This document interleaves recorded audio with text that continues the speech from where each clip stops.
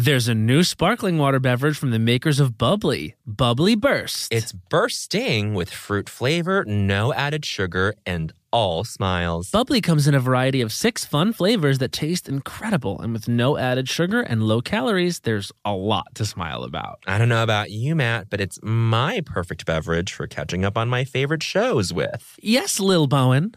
Bubbly Burst has antioxidant and immune support, keeping me feeling great all day long. You deserve that. Try new Bubbly Burst. Hacks is back for season 3, and so is the official Hacks podcast. In each episode, Hacks creators Lucia Aniello, Paul W. Downs, and Jen Statsky speak with cast and crew members to unpack the Emmy-winning comedy series. You'll hear Hannah Einbinder and Jean Smart speak to their on-screen dynamic, along with stories from the show's writer's room, on-set antics, and creating the world that Deborah and Ava inhabit. Watch Hacks, streaming exclusively on Max, and listen to the official Hacks podcast on Max or wherever you get your podcasts. Do you want to boost the economy like Taylor Swift? Do you want to run a business empire like Rihanna? Intuit is the financial platform that helps everyday people prosper. Intuit helps you take control of your finances through products like TurboTax, Credit Karma, QuickBooks, and MailChimp. Whether you're trying to manage your money or trying to run a business, Intuit gives you the confidence to take control of your finances so you can live your best life.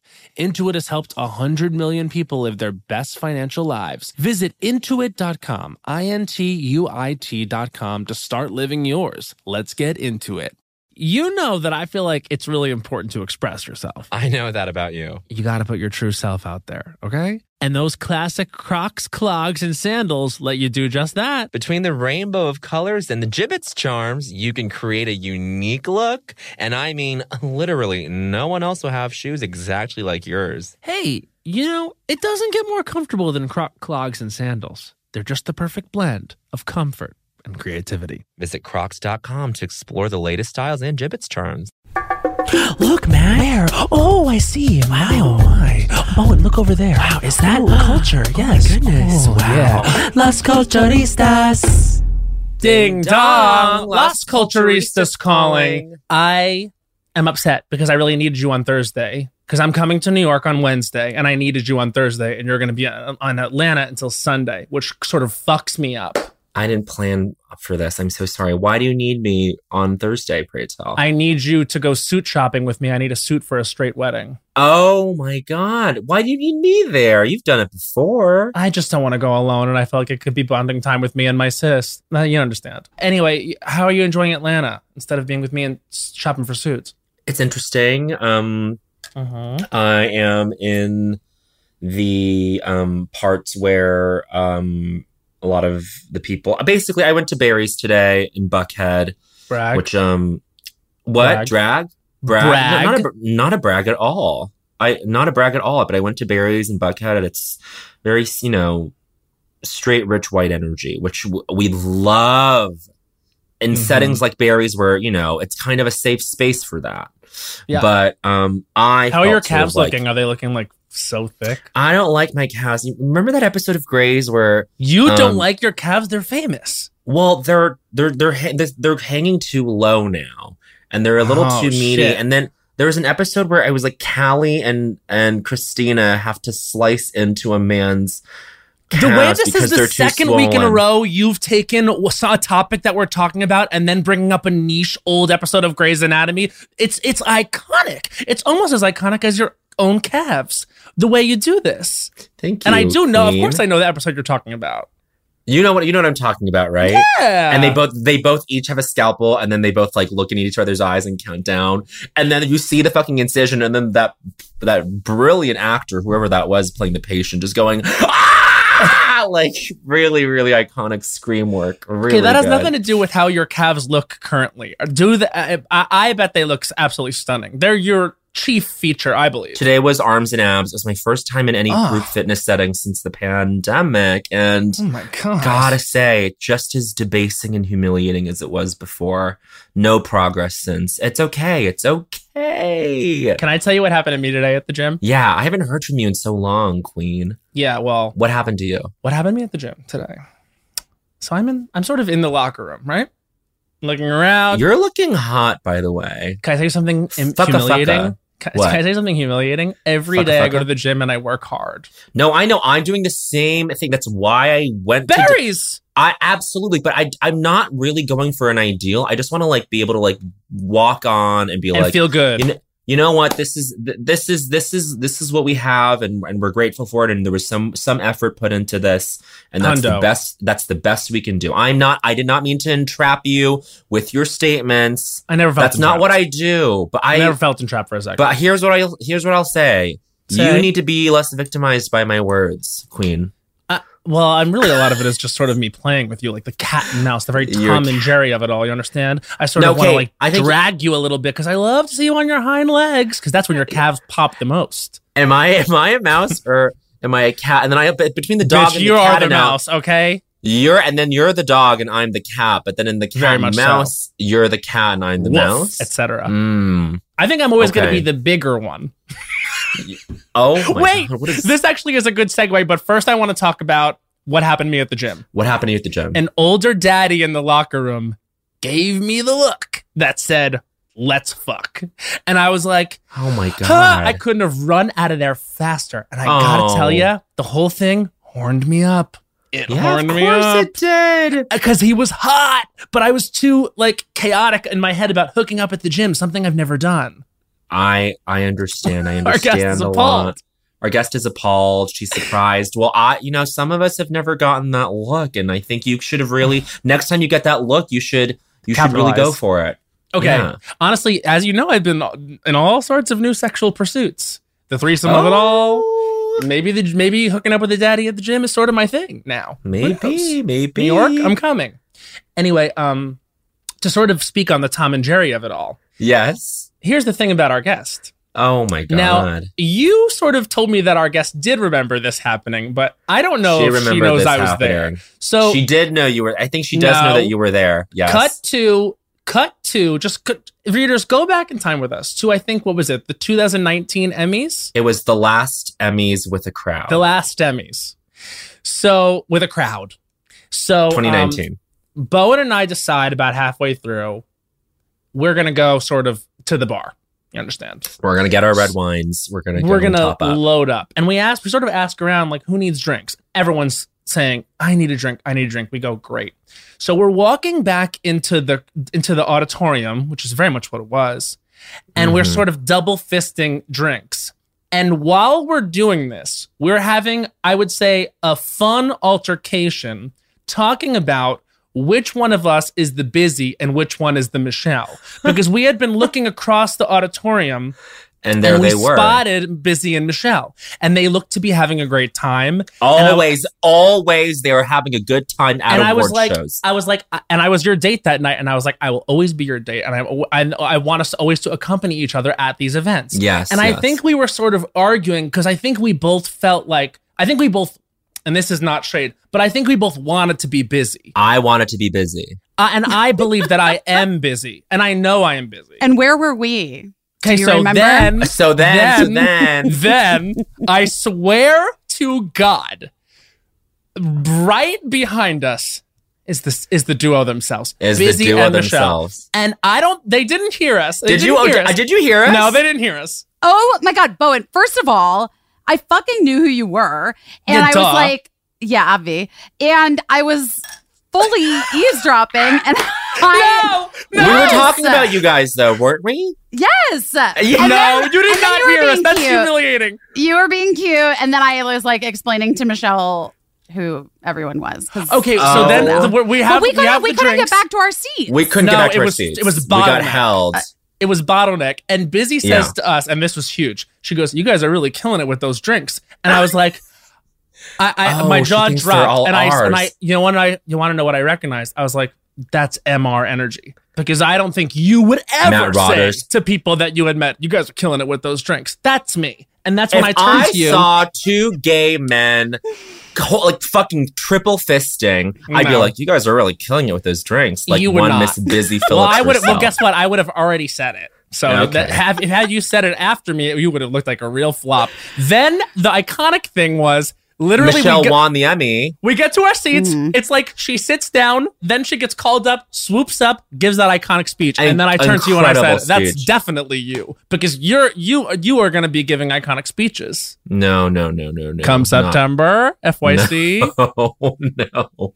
I will be Bowen, giving no speeches. I feel like you are. I feel like you could get. I feel like you have an iconic speech within. No, I don't. Don't you? Haven't you given? Haven't we all? She's given many iconic speeches. No, just when I testified before Congress about abortion rights, that was that was an iconic. That qualifies as iconic speech, and it made the rounds. And so, just suffice it to say, our guest today, full-blown icon that we are excited to have on the show. You first knew her when she played the iconic Kim Kelly on Freaks and Geeks, followed up by Dawson's Creek, babe, the underrated gem of a sitcom that was Cougar Town, for which she won the Critics' Choice Award for Supporting Actress, okay? In a comedy series. You've seen her in films like White Chicks, I Feel Pretty, He's Just Not That Into You. I mean, the iconic late night show, Busy Tonight, and now hosts the podcast, Busy Phillips is doing her best. And we haven't even mentioned she's one of the quartet of our favorite show on right now, Girls 5 Eva, which got renewed for season 2 today on Peacock. Know. Everyone, please welcome into your ears, Busy Phillips! This is the best introduction I've had on any podcast to date. Ooh, what about award shows? Award shows, I feel like I don't even know what they say. They're just, it's terrible. It's dark. And now, from Dawson's Creek, Michelle Williams, and from Cougar Town, it's like, wait, Busy was in that too. Yeah, I know. But they, I feel like it's always a miss. Anytime it's always a miss whenever you're introduced. Also, like the amount of times I've had to ask them not say actress and just say actor. Yes, totally. Like I just find like the gendering, but then it's like, I don't know. Then it's always weird because people like to throw words in like activist, mother. Oh yeah, sure. It's like, all right, everybody, calm the fuck down. She's an activist, mother, and then they always follow it up with, and that's the most important role. I mean, it's not, but sure. Just kidding. Wait, how are you feeling this day when the renewal got announced? Very huge. Congrats. Exciting. Thanks. Bowen, I'm sad to learn from this podcast that you were not a fan of yourself. Yeah, he's on flop. This show. He was so good on it too. But you were amazing. What are you fucking talking about? He did it so this could happen. I No, know. not at all. I think back on the day that you and I shared a scene, and I was like out of it. No, But this is the thing. It's like, if you're a pro, if you're like Busy Phillips level, even if you're out of it, you show up. Strep throat. Yes. Strep throat on set? No. Well, here's what happened. Because COVID times, we were filming during COVID. Huge. And I woke up. Peak COVID. This was January. Peak. Height of. When COVID was the it girl. She really was. Plus, I have 2 children who were in-person school. Now they were like potted and they had like a whole protocol and everything. I woke up Monday morning and I was like, she came for me. Like, this is it. We're done. She's knocked on the door. We're done. We got it. And I called production and I was like, this is what's happening. I'm not coming in, and Obvi. And you did the responsible thing. Of course. But I was like, I'm going to, even though, by the way, I could have gotten the free test at work. I was like, I'm not coming in. I'm going to go to the place here that's like the rapid PCR test. So you get your result. At that point, it was like, you get your result in an hour was the fastest you could do it. But I'm going to tell you, I'm 99% sure I have COVID. And I was pretty much freaking the fuck out. Shit. And we held the kids home from school. And I went, I mean, I'm not an irresponsible person. You know what I mean? Because they felt fine. They're like, this is dumb. I'm like, well, we'll see. Yeah. We'll know in an hour. You're being a mother. But I also I felt like I've had like chronic sinus issue. Guys, this is boring. But I did feel like this is a strep throat situation. And then I thought, well, is that what that is? I don't know. I didn't have it. So anyway, test came back negative. Oh, and guess who I saw? Oh my God. While getting the COVID test? Yes. What was her name? On the Upper West, iconic fucking New Yorker and the documentary with Martin Scorsese. Fran Lebowitz. I fucking saw Fran Lebowitz on the street.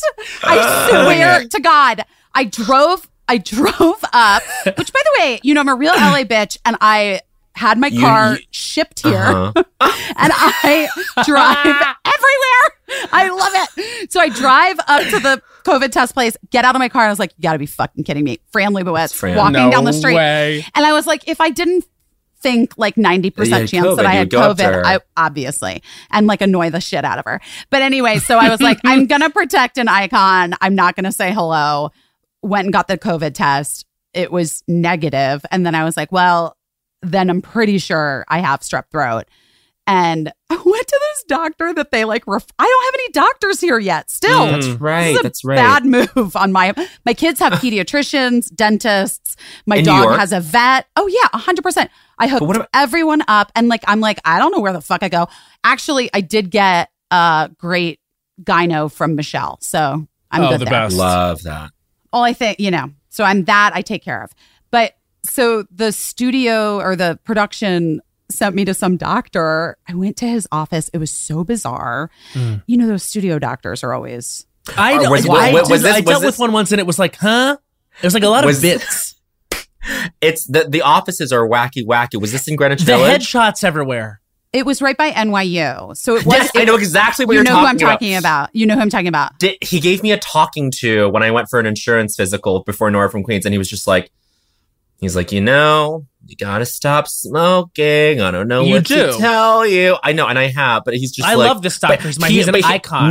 But he berated me. No. Don't take his side. That's not how this is gonna go. I'm sorry, Busy. No. It wasn't that I was smoking. It was that I said that I said that I have some chest pain, some chest pain. And then he was like, what's this about chest pain? And I was like, oh, I don't really have it. It's just like, I just get like a chest cough every now and then. He was like, well, that's not what that question's asking on the form. So I don't want you to lie on these forms because that becomes like an issue and then he just it was a form issue. And so he just but this is the same doctor, I think, Busy. A dusty old and yes. Okay. Yes. Sorry. Wait, okay. You went to this guy. I know exactly. It is 100% him. And I went in and he's like, tell me what's happening.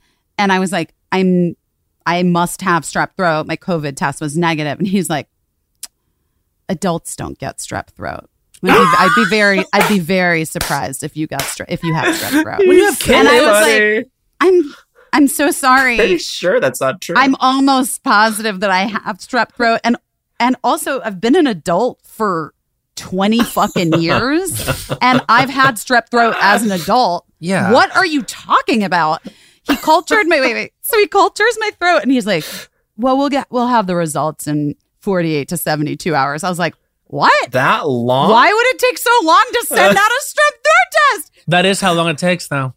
Well, it does not, Matt. Not if it does. Any strep test I've had, and I've been poked and prodded back in my throat for years and years. I had strep throat all the time when I was a kid. It was my kid's pediatrician runs it in 15 minutes.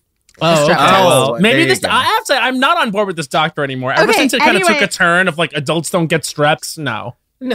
But he gave me he's like, but oh yeah, wow, really does look like strep. And I was like, yes, I have. He's bad. He sucks.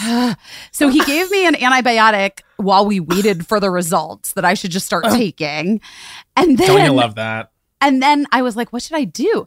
Now, in any other work situation I've ever been in, and I've been on television shows since I was an infant, basically, 19, if you're sick or say have just given birth, you go immediately back to shooting. If you have anything, if you have the stomach flu, they give you steroids and you go back to work. I have worked through fucking everything. Mm-hmm. And that's not how it should be, though. No, by the way, 100% not. But they don't want productions. No, I actually think this has to do with Cleopatra. Because do you guys know the story really? with Do you know the story with Cleopatra with Elizabeth Taylor? Maybe I don't. No, we want to know, and the reader should know. That's history. there's an incredible article, I believe it was in Vanity Fair, like in the mid 90s, maybe early aughts.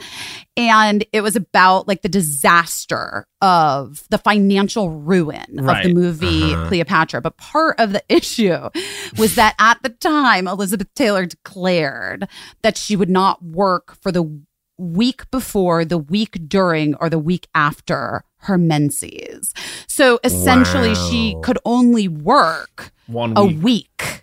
every month. Yeah, like it was like the days were sort of like negotiable, but it was like basically like 3 weeks out of the month she was unavails due to her period. That's iconic. I can't work when the week before, during, and after I come. Exactly. I need time to recharge. Sorry. Okay, how long was production? It was you have to look up this article. It was like exorbitantly long. It ended with like the sale of half of Culver City. Yeah. So that they could get out of debt for the movie. It is like bonkers. Like they like Sony, who made the movie or whatever. I think it must have been Sony because Culver City. It was Fox. Yeah. Oh, Fox. Okay, so they like basically owned all of Culver City and then had to just sell it off because of the debt of Cleopatra. Like the movie budget was something at the time like $300 million, which like in today's market is like $2 billion. Like, you know what I mean? Like, it's like, those aren't real numbers or math, but it's like fucking bonkers. It's insane. So you think that like production schedule expectations, insurance stuff, I think it dates back to that. I think that the studios then were just like, oh motherfuck no, and like we're putting this shit on lockdown, and like you are coming to work, rain or shine, and that's it. I don't know. This pilot that I just did, this girl, I think it might be a scheduling thing too, because it's so hard, especially when you're on a tight schedule. This girl was having one of the worst migraines I've ever witnessed. No. And it was like a night shoot. So it was like, you don't want to deal with a migraine at any point, but especially when it's late at night. It was one of those things where it was like 10 minutes before she could feel it coming. And she's like, okay, I have to leave and get home now. She's like someone who dealt with migraines. And they did have to like find a way to shoot her out because it was that bad. But like, no one should have to do that.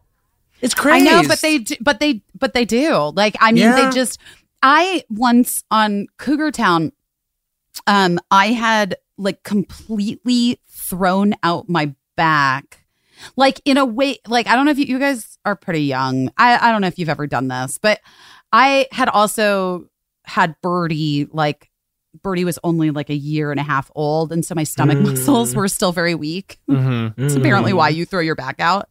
Or like, especially like new moms do. Yeah. I could not get off of the floor. And I was like tears streaming down my face, crying in pain. No. And like the prop guy gave me like a Valium or something. Or like some muscle relax, like a Soma. And I like just. It's always the prop guy. I mean, always. The best. The best. But I just went back to work. No, I was in so much pain, but you were able to get up off the floor. You were able to. You sort of were able to mobilize. I wasn't, but I had to like rally and go do the scenes and then go lay on the floor and cry. So it was like the shock of my life. Also, I was so sad that I missed most of the episode on Girls 5 Eva. The shock of my life when production was like, due to COVID protocols, we must have to tell you to stay home. Yes. Until like 48 hours after you start taking the antibiotics or whatever. And I was like, what am I supposed to do? I've never rested. Not gone. Yeah. I know. That's funny that you say that because Bowen, I was texting him the whole time he was doing it because I was so excited he was doing it. And I was like, is Busy there? And he was like, well, she's sick. And then so in watching the episode, there's one part where they cut over to like this stand-in who's sort of like in your visage. And it's just like this. She's 7 feet tall and she weighs 110 pounds. And she was like 17 years old. And she was like it's just so funny because she's in like the foreground and you're just sort of like, she's just like perched up on like sitting on a box and you're like, is that Busy? Do they think that looks like Busy? I didn't clock it. No, I knew to clock it because you had said that Busy was sick. So I knew to clock it. Even though I was in the room, I was like, there's the character. Busy. There's Busy. Wait, I'm such a bad viewer. What Dawn? No, Dawn is Sarah. Gloria is Paula. Summer, you freak. Fuck. He I'm didn't sorry. really Summer work and with Kev? me. Yeah, I know. Summer and Kev. I was through that one scene, and then I just remember thinking, I'm fucking this up. Like, I'm just like, no. We're just bringing this back to like the day that I worked with Busy, feeling like I was like, I'm not doing a good job. But that's just me. That we don't have to unpack this. I am like gonna figure it out by the time I like go back to work. It's fine. It's fine. No.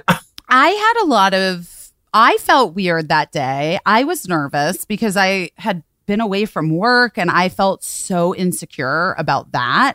And then I was like, sort of just, I felt I hadn't really eaten anything in many, many days. Definitely hadn't had any alcohol in like 6 days. I was very skinny, guys. That one scene, just FYI. You looked stunned. Also, I have to say, the show is my COVID days have been tough. It's been tough. Post-strep. Oh, it's been tough for all of us. Yeah, and I think that's why we opened the show today being fixated on like, okay, gotta get ready for Fire Island. Well, you know what I mean? I was listening to that. Obviously, I was sitting here agog, sort of absorbing that, absorbing the moment, and I feel like it's just the last frontier, isn't it? Yeah, just like letting it fucking go, and like being like, this is it. I love it. I'm healthy. I love it when I see it on other people, but we're not there. No, it's hard to get there inside your own head. And then I always I remind myself, and I think this is such a good thing for everyone to remind themselves, is no one is thinking about you as much as you are. Ever. Except if you're famous, though, Matt, that's not true. Well, yeah.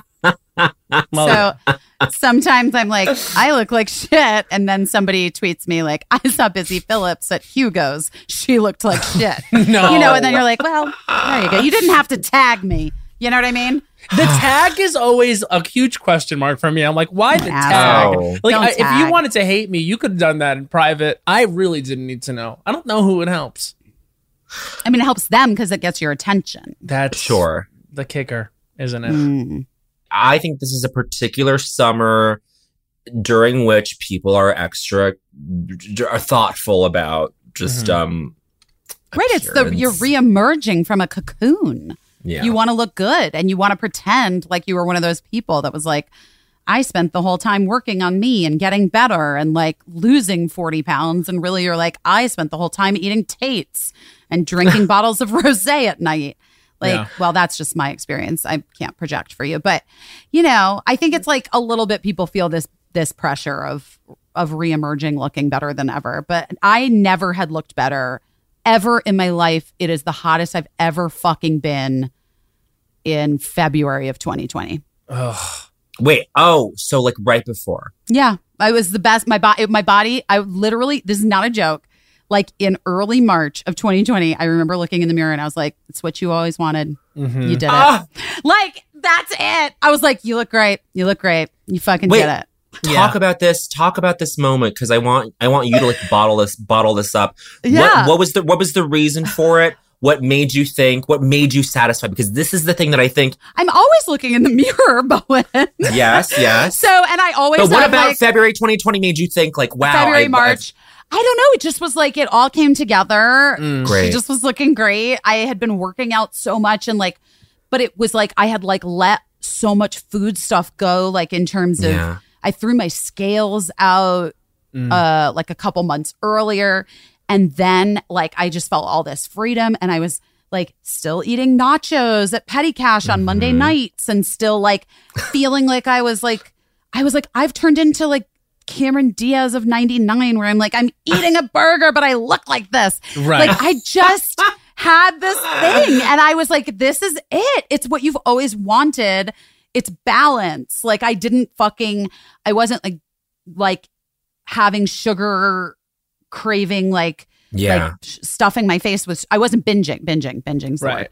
But like, not in a way where I would purge. Just I would go through periods of time in my life since I was a young actor first told to lose weight where young actor whore who's a woman in this industry who was told to lose weight, that I would like go through periods of time where I'd be really, really, really strict and regimented and be like, still just like a normal sized person. You know what I mean? And then I would like fall off the wagon and binge and then whatever. And then I had my kids and I was like, I can't continue this. This is fucked for them because they're, well, I have like a little girl and then my non-binary teen. But still like body issues are body issues. Like you guys are proof that it doesn't matter your gender. So yeah, like I just was trying to get a handle on it for many years. And like 2019 and 2020, I was like, I did it. Yeah. And then my body never looked better. And then I sank into it. So I'm curious because for me, it was immediate. Like when they told us we were going home from work and that we wouldn't be back for even 2 weeks. I remember for me, it was immediate. I think I said right away, I was like, oh, unfortunately, I'm going to let myself go. Because there was those people that were in my ear sort of saying like, hey, just so you know, it might also be a very long time. And I was like, I'm not willing to believe that, but I am going to enjoy in any way that I can this like time at home. I'm going to comfort myself from the horrors of what's going out there I'm going to be eating pizza while I'm sitting here binging, I'll say again, 31 seasons of Survivor. So you did the whole thing? Well, there's 40 and there's like 9 flop seasons that I didn't watch. So I watched all the good ones, good, quote unquote. And so during that time, it was like cheeseburgers, pizza, wait, do you want to know a cute tenders. story about Jeff Probst? Yeah. Yeah. Obviously. Jeff Probst is the nicest, sweetest human. Yeah, hello. And he's married to a friend of mine, and our kids all used to go to the same school in Los Angeles, although Lisa's kids are older. His wife's kids are a bit older than my kids. Mm-hmm. But we would often end up on spring break at the exact same time in the same place, like at this resort. And I've known Lisa for a long time because before she was married to Jeff Probst, I mean, a long time, like her best friend forever is a woman that I was friends with like through acting or whatever. Mm-hmm. So I've known his wife for a long time. So anyway, so we would like hang out on vacation on spring break and at this resort that we, would see each other at, like LA spring break vibes. Yeah.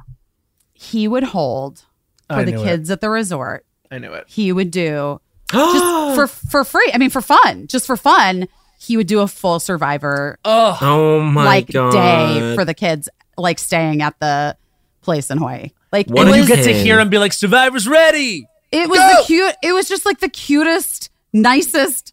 He just was like, first of all, it was like the greatest stepdad that I've ever seen in my life. Yeah. Come on. That is killer stepdad vibes. Oh just my God. The whole look. All of it. Yeah, he's your hot stepdad. Look. Yeah, was he in the look? Like, even though he was on vacation, did he at least bring like the look? Like, was he in his denim sort of cargo pants? Like, yeah, kind of. Yeah, a little bit. I mean, he's like maybe a little bit cooler, like in real life. Like, but he's definitely like hot dad vibes. Yeah, for sure. Always. But it was just like the first year, because it was years that we would see them on spring break, and the first year where I was like, wait, Lisa, where is he going? And she's like, oh, he does this thing, or he does Survivor for the kids staying here. And it's just like, I was like, are you fucking kidding me? That's the greatest thing I've ever heard in my life. Like, that is so sweet. Oh, those kids are going to look back on that and have a good memory. That's very cool. He was very sweet. And like all the kids, like Cricket, when she first met him, was probably, like 2.5 or something like that. My little one, who's now almost 8. And she just always was like, who's that? Who's that guy? Like, she just loved him. Yeah. He's very lovable, that Jeff. Yeah, Probst. that's like you find out that the Santa that came to your house to play Santa was the real Santa. The real Santa. Yeah. Oh my God, literally. For sure. True.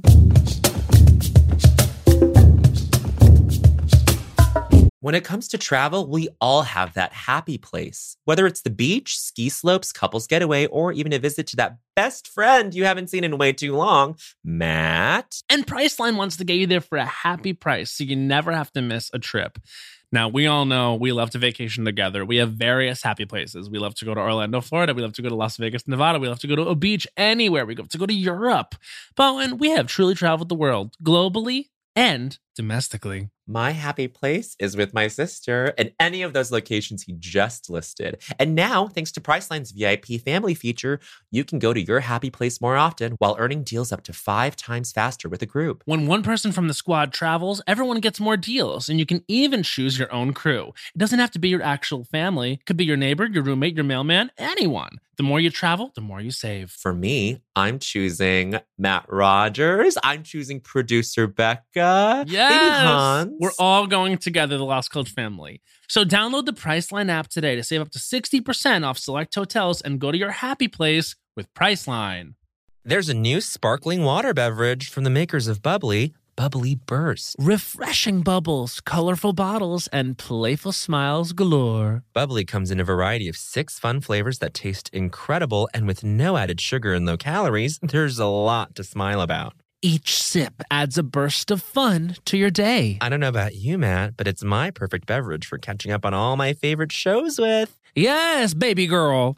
And the resealable bottles makes them easy to take them on the go. Bubbly Burst has antioxidant and immune support, too, keeping us feeling great all day long. Hey, try new Bubbly Burst. Snag a Job is where America goes to hire, with the deepest talent pool in hourly hiring. With access to over 6 million active hourly workers, Snag a Job is the all-in-one solution for hiring high-quality employees who can cover all your needs. On demand, temp to hire, part-time or full-time. You name the position. Warehouse worker, retail associate, grocery store clerk, fitness trainer, baker, stylist, bellhop, podcast producer. Yeah, Snag a Job's got a worker for that. With our easy-to-use platform, you're able to seamlessly post and fill available positions quickly with a dedicated customer support team to provide all the help you need along the way. Kind of nice knowing you have a talent pool like that in your own backyard, right? Snag-a-Job is the partner you need to keep your business running smoothly. So visit snagajob.com or text snag to 242424 to talk to an expert. Snagajob.com, where America goes to hire. When the music of Celine Dion makes sweet Canadian love with the Oscar-winning film Titanic, you get Titanic, a campy, unhinged, chaotic night out. And what more could you ask for? Find out what really happened to Jack and Rose on that fateful night from Celine Dion's totally real and historically accurate perspective. Titanic is NYC's funniest night out. Plus, it's the winner of multiple awards, including the Las Culturistas Kimberly Akimbo Award for Best Indoor Live Performance. Titanic is a parody musical that answers the question of what really happened to Jack and Rose on that fateful night aboard the Titanic. My life was improved by seeing Titanic, so much so that I reached out to my best friend, Bowen Yang, to improve his life. And Bowen, did it succeed? It succeeded so much that I went 4 more times. So set sail with this kooky, crazy off-Broadway hit this season. Plus, if you get tickets 6 weeks in advance, you get 30% off. And that's on Titanic math, girlfriend. But seriously, who can wait that long? Go see it tomorrow. What are you waiting for? Get tickets today at TitanicMusical.com. Anyway, yeah, I was saying, like, it for me, the COVID thing was like, it was immediate. I was like, I'm eating whatever I want now. It was my comfort food in Survivor. It happened immediately. I couldn't even hang on. I was like, I wake up every morning at 6. I work out. Yeah. I shower and then put on a full outfit and makeup if I feel like it. I was living and then I was like, and then we start school and I'm a teacher now. And that, like, it was such the crazy was such a slow burn for me. Right. Like, where all of a sudden I was like, oh, I have 4,000 emails I haven't returned. But like my kids nailing their project for building the rainbow out of household objects that we have to take a picture of and upload to this website that the school like just came up with like 2.5 seconds ago so that we can like track their things. And then I have to teach her how to multiply numbers. And like, it was truly a wild journey. But my spiral in terms of like, oh, I'm fucking done. Yeah. Happened in June. I would say in June. I was like, that was when it was hardest for me. Too. Yeah. Because that was when it really sank in. Yeah. That this was like a reality. that was done. Yeah. Well, we had when LA started to like kind of open back up again, our kids like nanny is this relatable content? Our kid's nanny who we had obviously paid to stay home for those 3 months, like the quarantine 3 months. And then like, by the way, at like a school Zoom meeting, we find out like people are asking questions about their babysitters and childcare. And I was so like they've never sent them home. What? People are still coming and working in your what the fuck? I was like, everybody, I work, Mark works. We have 2 children. I had like a housekeeper that came twice a week, and I had our kids like longtime nanny, and both of them I was like, and by the way, my assistant Raymond, who like whatever. I was like, everybody stay home. I'm gonna continue to pay you, and don't fucking come to the threshold. Right. Do not even come near us.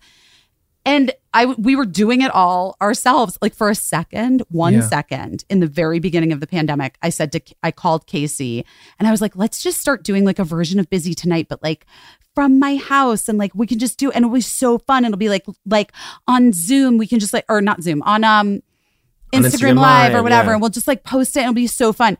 You guys, I literally was like crying under a pile of laundry, 2 kids, so many dishes. And I was like, I can't fucking do this. This is insane.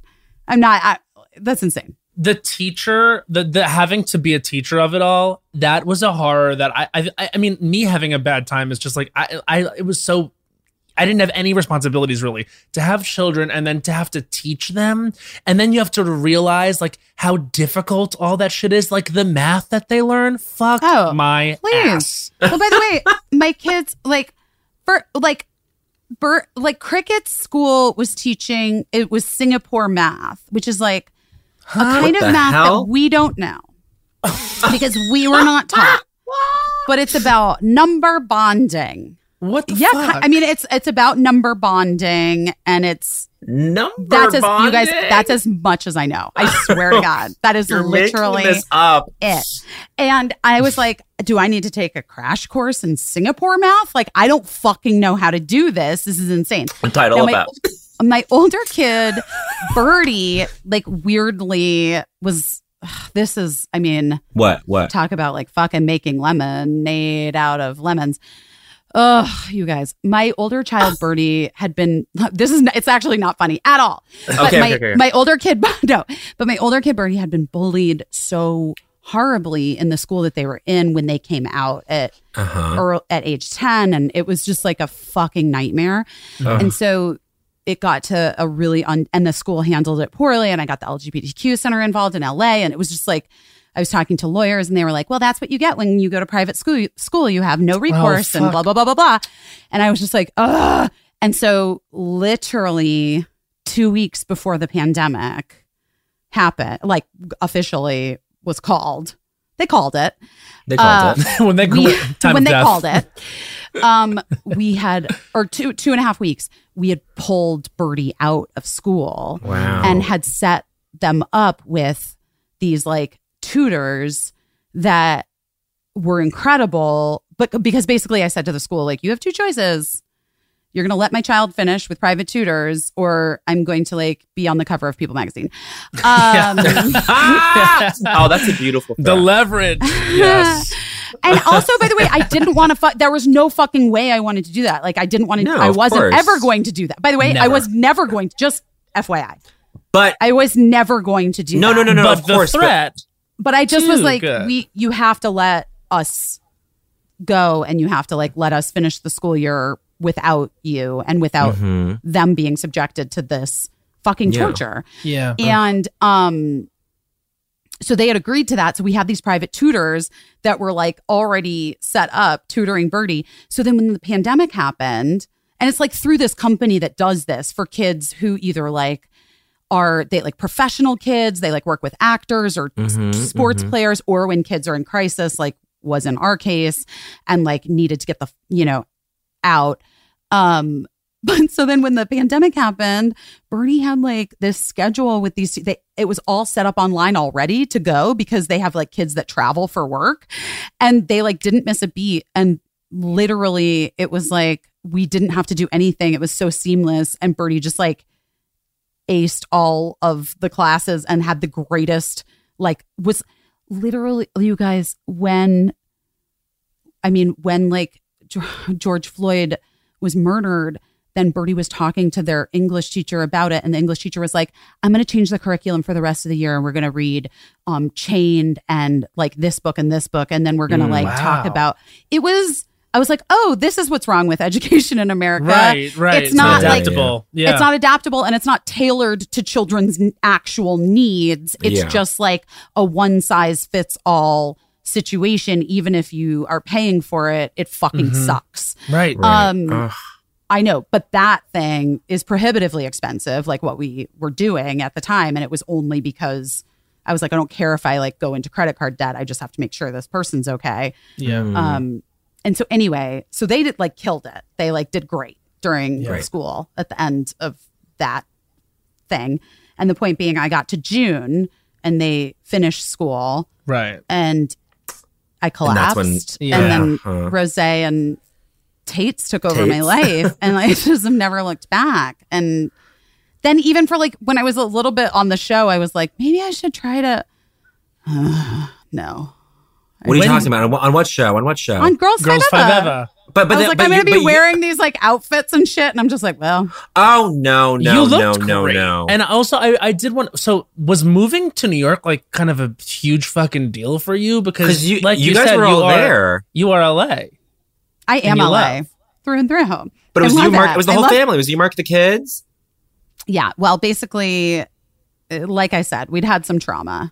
And I actually think like, I don't want to cry, but I actually do think that like for Birdie that it is like, you know, it's like big T trauma, like for what of course. they experienced when they were coming out. And so it was hard there. Yeah. And like, it's hard living with ghosts and it's hard living in a place where like everything reminds you of a thing that you went through. Yeah. And pain. And then, and there were some other extenuating circumstances for my personal life that I don't want to get into, but that's you know, and then the fires started last that was tough summer, like the end of the summer, and I couldn't breathe, and I just had like a bird flying away before an earthquake or something. I just like turned to Mark and was like, we have to get the fuck out of here, like right now. Right. And 48 hours later, we flew with the kids and the dog and like a bunch of stuff to New York. And we were only supposed to be here for 3 weeks. We were like, we're just going to let things simmer down. Cool. Yeah. And in those 3 weeks, you have to remember like fall before the election. It was a panic. I literally panicked. I left LA too at that time. Bowen. It was like being in the city when the fires were happening and everything was happening. You felt like you couldn't go anywhere. And no, I remember what you were going through with your family. Like I can't even imagine. That was real tough. It was really tough, and also like I was so terrified that Trump was going to get reelected. Yeah. That I was like, we have to be close to a Canadian border. Like, I was like thinking in terms of like, how am I going to survive an apocalypse? Like, I like bought property in the middle of nowhere. You know what I mean? Like, I went. Sorry, I don't know why I'm laughing. That's amazing. That's incredible. Because it's like wild. It's like, I went like full doomsday prepper I love vibes. it. I support. And I was just like, just in case, we've got it. Like, yes, you know, amazing. And then like week 2, Tina Fey literally texted me and was like, I have this question. Oh my God, wow. Because I had heard about the show while the room was happening with like our friend Matt Whitaker. And then is a good friend of ours. He's so sweet and also has the best handwriting I've ever seen. He's like a calligrapher. He's like a font. He's like a perfect person. Yeah, he's amazing. But beautiful man. You guys moved to New York sort of. I didn't even. Bowen wasn't even on my radar. I didn't know about the fucking show. Wow. I didn't even know what it was. Oh my gosh! And then not only that, but like not for it to be just like any job, but like the coolest best job I've ever had. A great job. Oh my God! You deserve it. Yes. Oh, Matt, you deserve it. No, you are the best. And you know what?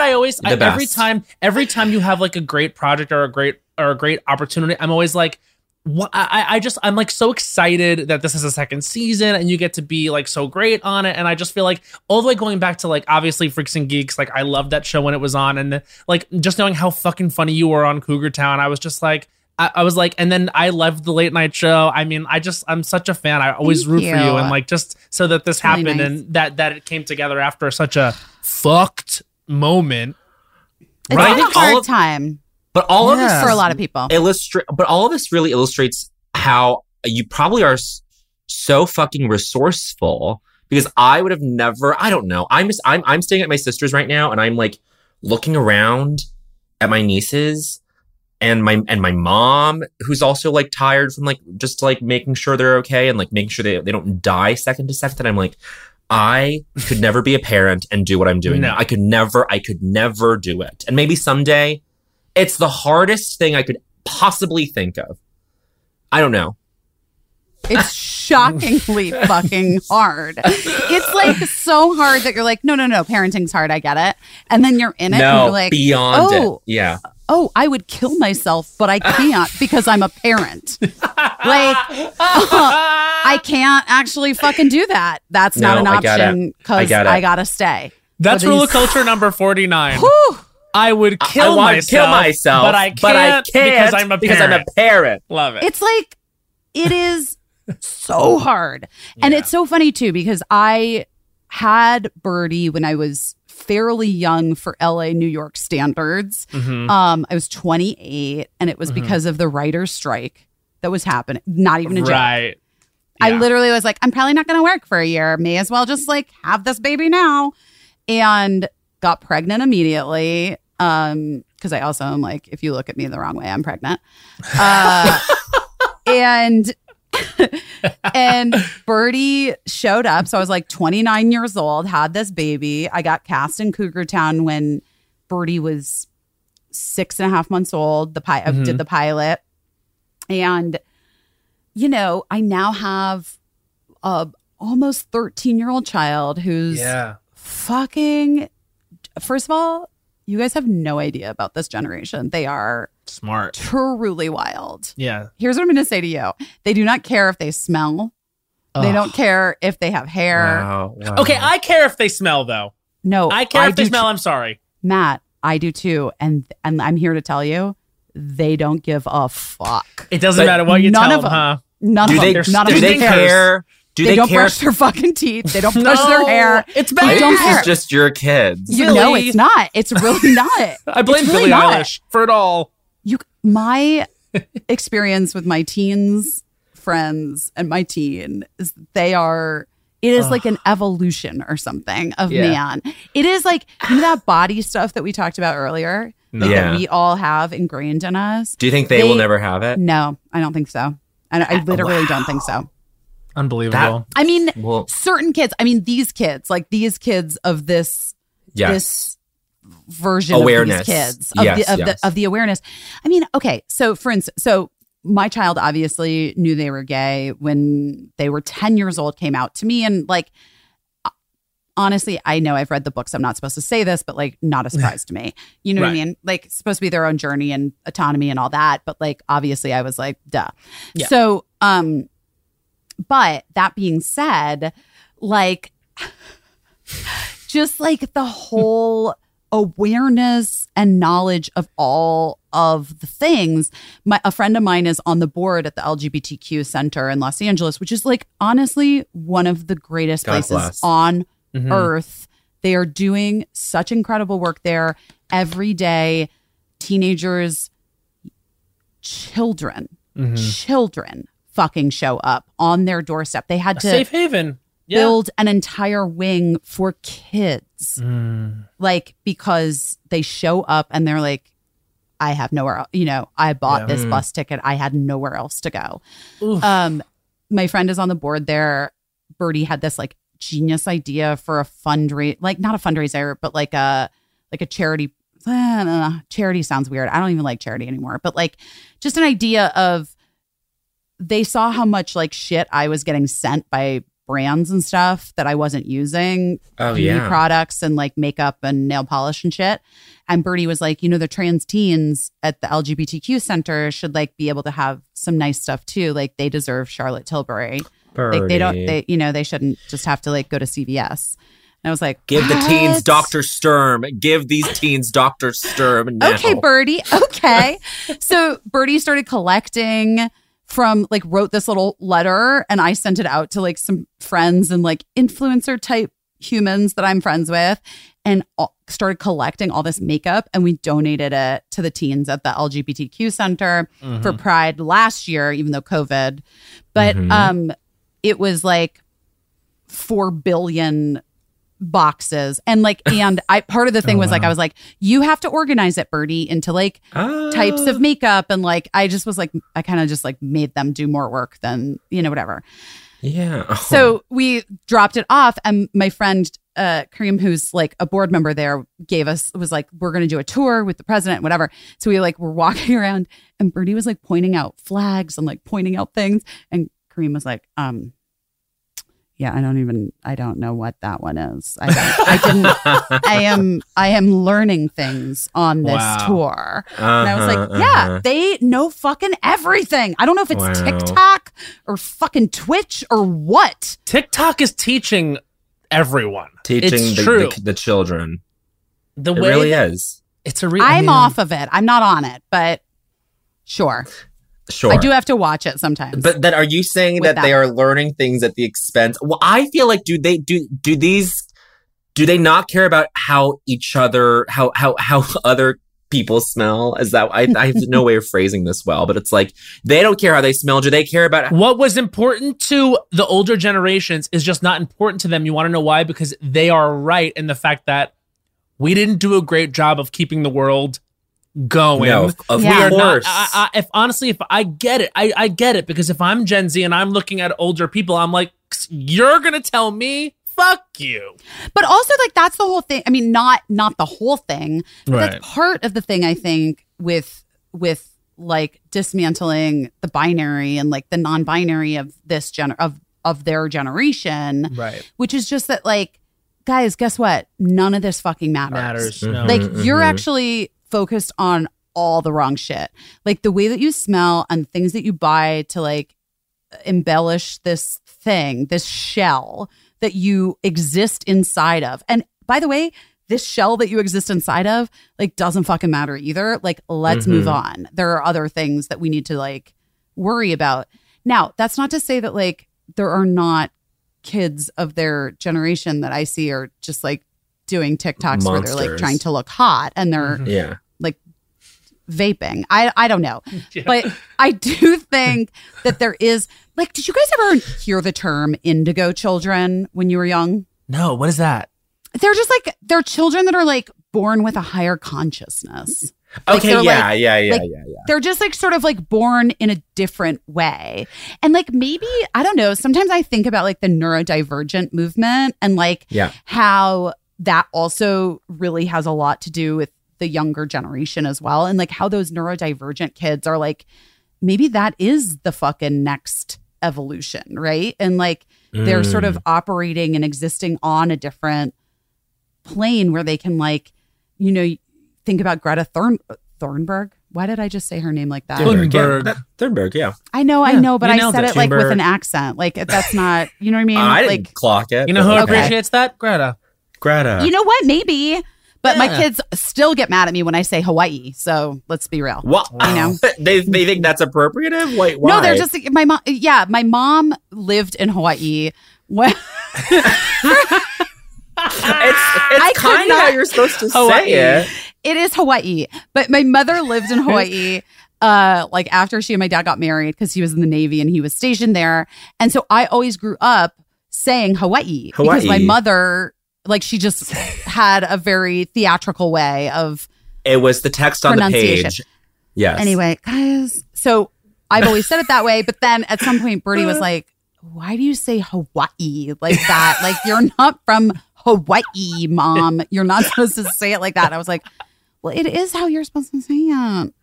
I think it's case by case. It's very cute that that Birdie's, you know, kind of grilling you for Birdie it. calls me out on everything, please. But it's just like it's like an exchange student coming back saying like Barcelona. It's like fine. It's whatever. Or like, let them. Or like let Gwyneth Paltrow saying Anthony Hopkins. Anthony Hopkins. Oh, that is Wow. so funny. Wow, to have a child that you are like intellectually not sure if you're on their level is so funny. That didn't happen to me. And you know what, Matt Rogers? It's exhausting. yeah, like when I was in my my dad always told me I know everything, and I have like a Long Island dad. Like I had like a Long Island sports dad, and he would tell me one time I was like, I wonder who I should ask this question. Like I said out loud, like I have a question. I wonder who I should ask when I was little. And my dad turned to me and he said, you always ask me every question. I know everything. That's a lot. And I remember being like, okay, I'm going to internalize that. So there was like a couple decades where I was like, my dad knows everything. My dad knows everything. If he says something, it's right. And that like confused me because he is, as I found out as an adult, a human being who is not always right.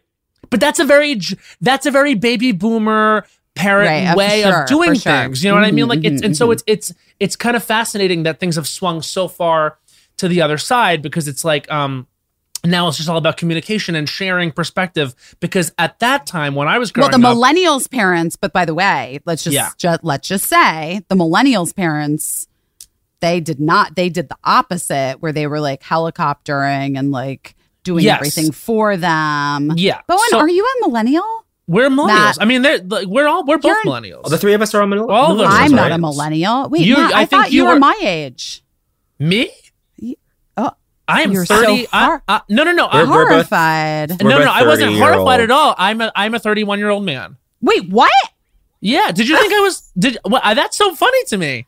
No, I thought I Googled you earlier you wanna today. know what it's a different Matt Rogers. It's a different Matt Rogers. I Googled you earlier today, and I was like, you're the same age as me. And then today I was just like, looks fucking amazing. I was like so happy for how you look. For your So what? But now this makes way more sense. Now it makes way more sense. Matt. What had happened was, I think you stumbled upon the American Idol contestant, Matt Rogers. There's an okay, yeah.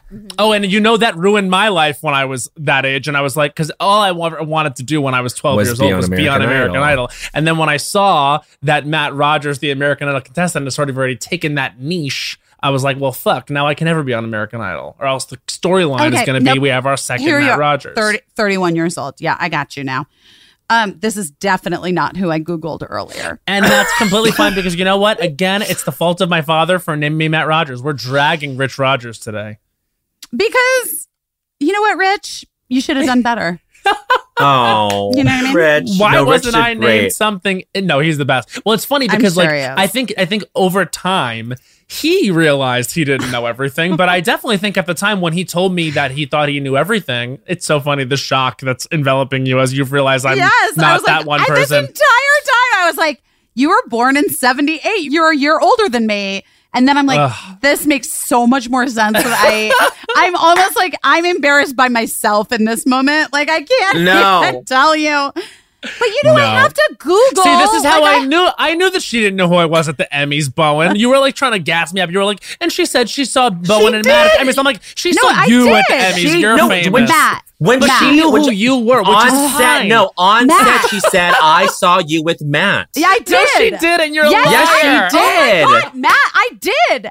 Hey, Matt, can you just, you know what, Matt? I'm going to ask you to hold multiple things being true at one time. Okay, yeah. Okay, you thought it? Yes. Number one, here's the thing that I need you to hold. Okay, that, I'm holding. I'm also a professional bitch, and like I had to Google, like I Wikipedia'd. Oh, I always Google everybody. When I was coming on the show. Yes, literally 10 minutes ago. No, I mean right before I pressed join this Zoom meeting. Right before, I just was like, just a real quick refresh. Just a real quick.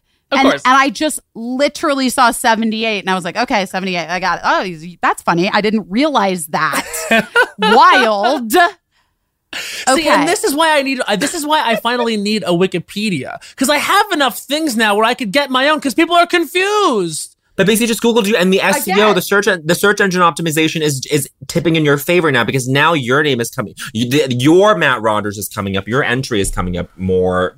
Girl, one of these days, your IMDb came up first. Oh, did it? That's good. There you go. Beating other girls. Well, we love that.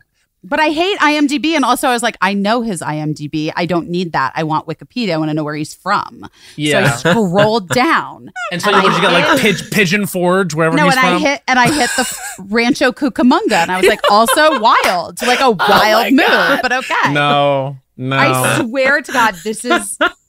Oh my God, wait. Funny. And now I see who this Matt Rogers is, and this is definitely not you. No, couldn't be less. It's actually so funny how few things we have in common, except potentially him being on American Idol and me at a young age wanting to be. That's sort of and you know what else? There's a candidate for office named Matt Rogers, and his Twitter handle is @Politidope. And like he constantly gets like all the Matt Rogers traffic. I'm just named something that approximately 100,000 other people are named, and that's just a burden I carry. I'm not a Bowen Yang or a Busy Phillips. That's true. That's true. That's true. Did you ever think about changing it? I did think about changing it. I almost changed it, and this is gonna, God, the readers are gonna drag me for this one. I almost changed it to Mac Rogers, MAC Rogers. Wow. I'm shocked. I know. I'm never told me this. Yeah, because I thought like I'll still be able to. I was like, I'll still be able to respond to it. Like because I didn't want to create like a fake name when I was already like an adult. You're right. No, you're right. This is actually the very elegant route. I wanted to be able to respond to it. Like if people were like, this hard M and a hard A, like Mac, I could still do that. Yeah, sure. But then I was like, I can't possibly be named Mac.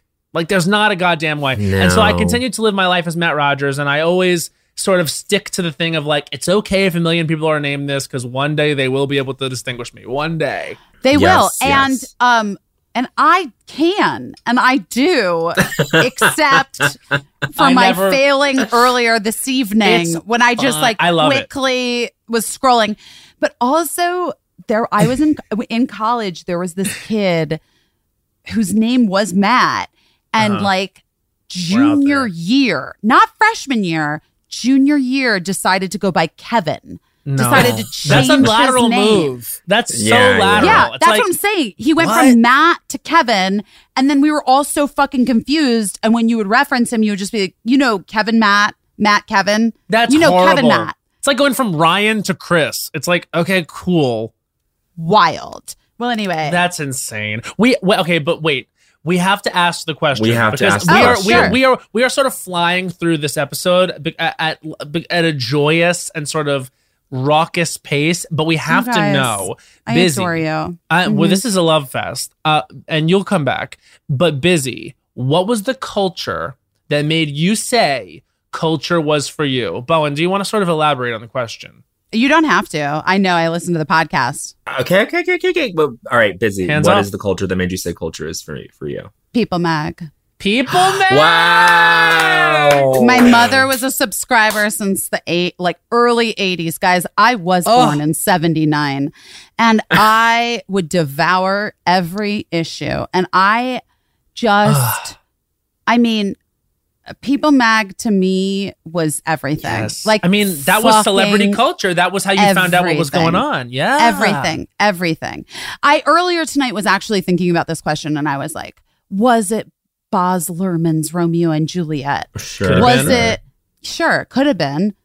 But if I'm being honest, it was People Mag 1984. It was Ryan White on the cover. It was like... fucking wow, you guys, iconic cover. Cover. No, I read every fucking People magazine. My mom may still have a subscription. I don't know. I know that I subscribe personally to People Mag online. Still, great. To this Thank you day. for still supporting. Still support new media. New old media. But Star Trek's revolutionary. Yeah. Wow. Yeah. So wait, favorite issues? Was the Sexiest Man Alive issue sort of a big moment? People's Most Beautiful? Like what were favorite events? I did love The Most Beautiful. Mm-hmm. I never was super down with the Sexiest because it's not my vibe. I'm never on board with a Hugh Jackman per se. I don't usually agree. Like, remember a few years ago, who did they pick? When they picked Blake Shelton, I was like, what's Blake this Shelton, for? People were up in what's arms. this for? And also, like, I'm not saying he should have been who they picked, but like, he sits next to Adam Levine every week. You're gonna say that's the sexiest man alive? Like, I see someone more attractive that he sits next to. Matt, you like Adam because he like favors you more. What do you mean? What are you saying? You're like more of an Adam Levine type. Yeah, for sure. Oh yeah. Yeah. Some people's types is Blake Shelton. We'll give them that. I mean, you know, I did work with someone Gwyneth. who said no, not Gwyneth. What's her name? Gwen. Oh, Gwen. Gwen. Well, she must be a Gwyneth. In a way. No, I don't think she is a Gwyneth. I think she's just a Gwen. She's Gwen. I worked with someone on Hot Dog who was a producer on The Voice. And I asked one time, I was like, what's the deal with Blake Shelton? And she said to me, you know what? In person, you get it. You really get it. Wait, full confess. So I have known Adam Levine for a really long time. Hot. Totally. Oh. And the first season of The Voice, I don't remember why or what. I don't even remember what was happening. We went over to Adam's house at the time. He was like, hey guys, come over. We're having this, like, some people over to watch the finale. Okay. And so we went, and Blake was there, and he was sitting on this table in the backyard, and he and I were chatting, and I did fucking get it. I fully fucking got it. 100%. I believe it. In person, you get it. Also, people don't just end up in those situations. Like, there's got to be that je ne sais quoi. Yeah, very sparkly, very magnetic, and like real funny and real cute and real like. And the other thing is like, I mean, I don't know if he's a narcissist, but he had the thing that people that I have known who are narcissists have, where when they look at you, you feel as though the entire world falls away. Yep. That is a That's narcissist. the thing that narcissists have. Oh, honey. So it's an external thing. It's an externalized thing. When a narcissist turns their focus on you for however long it is, it's almost as if, like in a cartoon, the entire they make you feel like a narcissist. Oh. Yes, the entire rest of the world falls away, and it's like all like sparkles, and you're just like locked into this moment because they're so like their gaze on you, shining their light on you, which is why it's when like a being narcissist, in a K-hole, Bo. It is like being in a K-hole. You guys, I was a teenager in the 90s. I went to so many raves. Okay? Yeah, you've been in K-holes. I knew it. You know what I mean? I knew it when I first saw you. So, which is why when a narcissist then takes their light away, it is so freezing cold. Because then it is just wow. Busy, you just killed me. It's pitch black. You just like locked in the reason why I haven't been able to get over this guy. Matt knows what I'm talking about. Oh, please. There's this guy. There's this guy that is ruining my life because of his influence on Bowen, and I just keep trying to and he's a narcissist. And that's what it is. And it's and Blake, and this is the Blake Shelton effect. I don't know. I felt that a little bit with Blake Shelton. I don't know. This is what I'm saying. I don't know Blake Shelton. I can't say that he is that. Cannot confirm or deny. Yes. Right. I have had experiences and relationships, both romantic and non-romantic, with narcissists. Yeah. And I know that feeling. And I remember meeting Mr. Shelton in that backyard for 10 fucking minutes and being like, oh, it's the feeling. Yeah. It's the feeling. Yeah. Oh no, it's so cold when he looks away. Oh my God. I'm in the dark. No, this is so interesting. It's hard. Okay, I have two things Guys, about I'm people so much that I want older to talk than about. you. I have so many things, you know? No, what do you mean? This is perfect.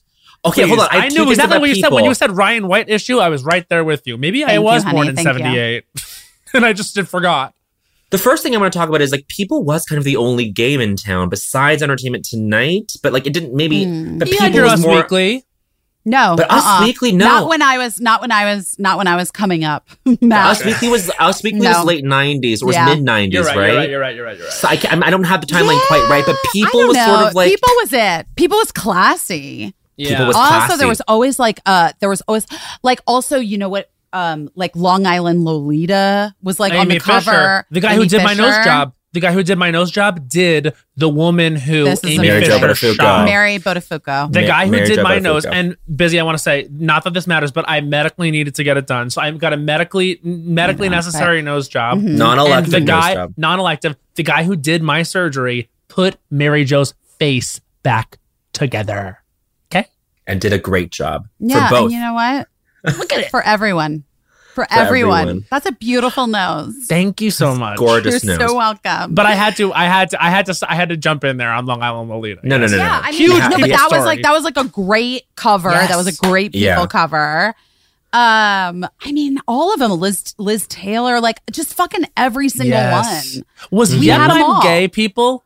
Yep, I'm Gay was people, Yep, right? I'm gay. Was Was it? Time. Or entertainment time. It was time. It was Oh, time. fuck, it was Time was Time. Yep, I'm Gay. Yeah. Yep, I'm gay. That's a roller But- coaster number Class. 102. Time was Yep, I'm was Gay. Yep, I'm Gay. And like this, right? With the hands out. Yep, No, I'm she, gay. she's on one Original knee. shrug emoji. No. Yeah. Like Yep, this. I'm cruel. Just like, wait, and then I Never been nice to me, but okay. Yeah, well. I have a Not- question. The surprise. I have a register question is about very low. people. Busy, was it bizarre when you happened upon yourself in a People magazine? No. What was Did it change your relationship? Okay, go. No, Bowen. I was thrilled. It was the thrill Okay. of my fucking life when I Yes. made it finally into a People mag. Yes. I was devastated. Oh, no. Devastated when my book came out. I wrote a book, guys. Yeah, It was oh, New no, York we Times know. best-selling This book. will only hurt a little. Yep. And when my book came out, I was devastated that the only publication that was so reductive in their 5 bombshells from Busy Phillips' new memoir was People Mag. So Damn. devastated that I wrote a letter To the Good for editor. you. to Jess Cagle. Wasn't it Jess Being- Cagle? Jess The- Cagle. yeah, At the Jess editor. Cagle. I was so fucking hurt. I was like, guys, of all the public, I have literally read your mag since I was 8 years old. That's not hyperbolic. That is a legitimate fact. Yeah. I have like every plane crash on the cover, every like child murdered, every fucking celebrity wedding. Every Jennifer Aniston, Brad Pitt non-story. You Yeah. guys have no idea. I've Yeah, been you've been a a supporter. subscriber. Yeah. Yeah. And a supporter. A literal reader. Supporter. A And literal a reader. literal reader since I was a child. And of all that's the a hurt. publication, of all the fucking publications to do the thing that I was so terrified Yeah. would happen when I wrote a memoir, it was People. And God damn it, how dare you? Like I was so fucking mad. Do you mean It they was just pulled crazy. like the stuff that was like more like they Yeah, just it was cherry like picked. James Franco pushed her to the ground. Right. Like, Yeah, she yeah, had yeah. and then like literally like in bold letters, like she had an abortion at 15. Right, Like- right. Like I was just like, how are you fucking doing this? This is you guys are legit. I would Right. expect this from Us Weekly. I never saw it coming from Is that what you People. said in the letter? Kind I of, would expect yeah. this from Us Weekly. I remember Kinda. like I was when so mad. I was Yeah. so mad. when Us Weekly kind of stomped to the forefront, like they were like the one of record there for like a couple years, and then they really made a hard left into tabloid. I was so disappointed because it really did become like one of those like what did Fran Gillespie say one time? She was like, "Is Tom Cruise dead?" It genuinely became like one of those papers that was like, Jennifer Aniston 3 tits and divorced again. It's just like, what are you talking about? But it became like that, and I was Yeah, so yeah. mad because I loved Fashion Police. I was obsessed with I Fashion Police. love It was my Fashion Fashion Police was some of my first exposure to American comedy because we just moved from Canada. Yeah. We had the subscription for Us Weekly from the previous jump. resident, And then I would just flip to like Joan Rivers talking about like, you know, what you know, Janet Jackson wore or whatever the hell. Like literally it would be that. Whenever anyone was wearing like a feather ensemble, there was, without fail, there was a joke that was like, how many Muppets did you have to kill to make this? Right. And my I was going to say my Big Bird. 10-year-old ass would think that was so funny that they had to kill Highbrow. Muppets to make a garment. I thought that was the funniest shit ever, and I would roll. I was in Fashion Police a couple times. Oh, no. Featured. Did you a couple deserve? times. Probably, yeah, I'm sure. I mean, look at me. I love a bold print. You know what I mean? Right now. We love that. You Bold take a people swing. need a bold print. You take a big swing. But Joan was amazing, and she was nice. And I went on Fashion Police on E. Oh, you like when did? it was on E. Yeah. Oh, yeah. Years like, and I sat in Joan's lap, and she was a delight. And actually, I just had this reading from a medium. What? It's going to be on my podcast later. Like we recorded it for the podcast because Casey St. Ange, who's my partner, she was my showrunner on Busy Tonight. You know, she wrote for Joan. For years, she wrote like jokes for her and would write like punch up things for her, whatever. They were good friends. And Joan came through on the reading. She did. What? Oh, we have to listen to that one. When is that one coming out? I don't know. Oh we my have to God. figure it out Okay. because we did this thing with the medium, which was fucking, you guys, this medium was fucking wild. Had Like, you done new a reading things- before? Well, honey, like I said, I'm a real LA bitch. I've I done know. everything. You know what I mean? Yes, of it's course. like we've gone through the journey. I have so many crystals on, and I'm like constantly calling in the spirits, whatever. Mm-hmm. But this medium was unreal and had things that were like, it's not Googleable. Yeah.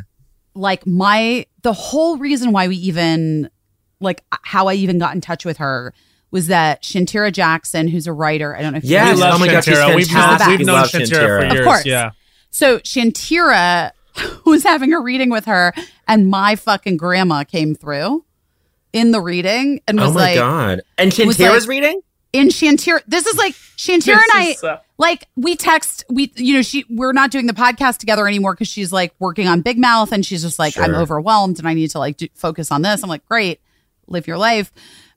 She's booking. Yeah. She really is. And she texted me out of nowhere. This is so random, but I was having a reading with a medium, and this old lady came through, a grandma with my grandma, and she said that her granddaughter was Elizabethy, and she has a tattoo on her foot. Do you have a tattoo on your foot? And I was like, yes, bitch, I have a tattoo on my foot. Elizabeth. And here's the kicker, Elizabeth.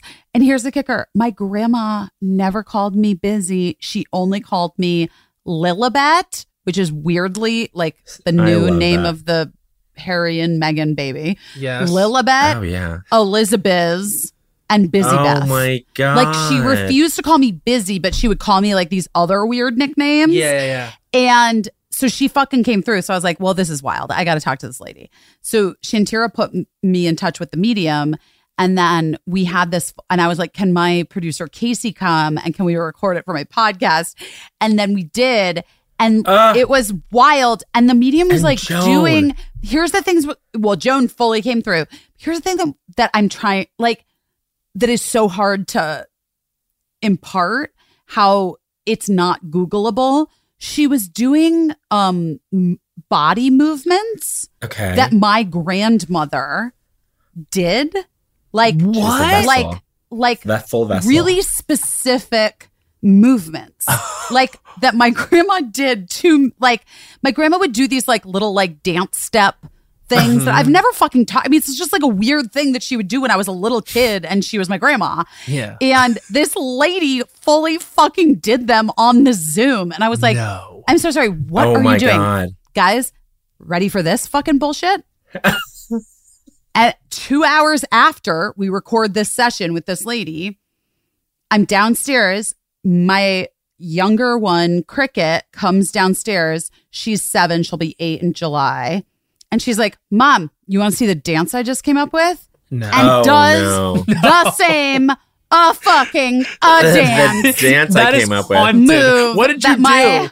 grandma did that this lady, this medium did on the Zoom session. And I was like, I'm way busy. I'm on Bing. And I just binged Busy Phillips grandma dance, and it's the first result. Shut the fuck up. I'm kidding. I So was then gonna say, I thought you were for real. I was like, God, Matt. This is I was fully crazy. That's how I know I am you too, because I am the one that's like, I fully buy into all of it. Like, do you ever watch? I buy into it. I say, Tyler. Well, you were not into astrology until we like started talking about it. Very Really? recently, yeah. Okay, but have you ever been on? Away from the mic, he's like, very recently. Yeah. Okay, but have you ever been on, or do you watch Tyler Henry Hollywood Media, aka what I call Twink Psychic? Well, he wanted me to be on his show. You have to go on Twink Psychic. I said no. I couldn't do it. I couldn't do it because Matt, because I've had a famous friend die, and I'm just like, I don't want the whole show to be like about Heath Ledger. Sure, okay, yeah, that's like the I just vibe. can't. Yeah, I can't and that's do unfortunately that. what it would be. Yes, Yeah, and I can't do that to Heath, and I can't do that to my goddaughter. I can't do this to Michelle. I can't do it to anyone. No. So It's that's why I've Yeah, always said no. you must continue to say no. Yeah, 100%. I will. But in the privacy of your own medium home, like, go off. Sure. Well, the medium, Camera's off. there were so many people that showed up, and it was fucking wild, and she was incredible. But like, it was a pretty crazy night. Like, I might really text you crazy for night. her information because I'm trying to get. Let's get her on the pod. You should get her on the pod too. Oh my God, and then she's the next Tyler. Like, whatever. Well, we just copped this idea straight from your podcast, but I mean, My podcast is so much less successful than this one. I don't give a fuck. About? That's not true you at probably all. chart better than us for Guys, sure. I have no idea. Wait, I don't know how podcast. Okay, I'm gonna just. Neither do we. Your guests are like Tina Fey. Like, we didn't get Tina. It's just friends. It's just people that I know. Like Yeah, but you know cool people. You know the coolest people. There's a new sparkling water beverage from the makers of Bubbly, Bubbly Burst. Refreshing bubbles, colorful bottles, and playful smiles galore. Bubbly comes in a variety of 6 fun flavors that taste incredible, and with no added sugar and low calories, there's a lot to smile about. Each sip adds a burst of fun to your day. I don't know about you, Matt, but it's my perfect beverage for catching up on all my favorite shows with. Yes, baby girl. And the resealable bottles makes them easy to take them on the go. Bubbly Burst has antioxidant and immune support, too, keeping us feeling great all day long. Hey, try new Bubbly Burst. Snag a Job is where America goes to hire, with the deepest talent pool in hourly hiring. With access to over 6 million active hourly workers, Snag a Job is the all-in-one solution for hiring high-quality employees who can cover all your needs. On demand, temp to hire, part-time or full-time. You name the position. Warehouse worker, retail associate, grocery store clerk, fitness trainer, baker, stylist, bellhop, podcast producer. Yeah, Snag a Job's got a worker for that. With our easy-to-use platform, you're able to seamlessly post and fill available positions quickly with a dedicated customer support team to provide all the help you need along the way. Kind of nice knowing you have a talent pool like that in your own backyard, right? Snag a Job is the partner you need to keep your business running smoothly. So visit snagajob.com or text snag to 242424 to talk to an expert. Snagajob.com, where America goes to hire.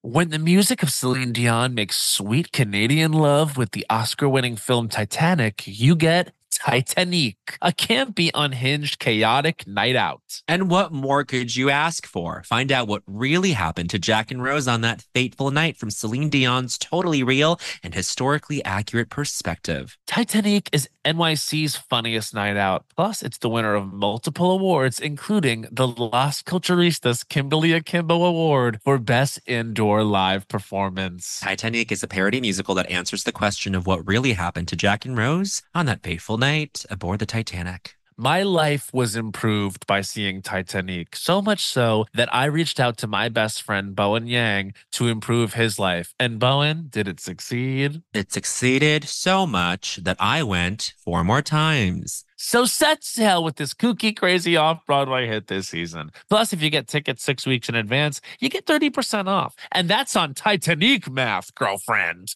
But seriously, who can wait that long? Go see it tomorrow. What are you waiting for? Get tickets today at TitanicMusical.com.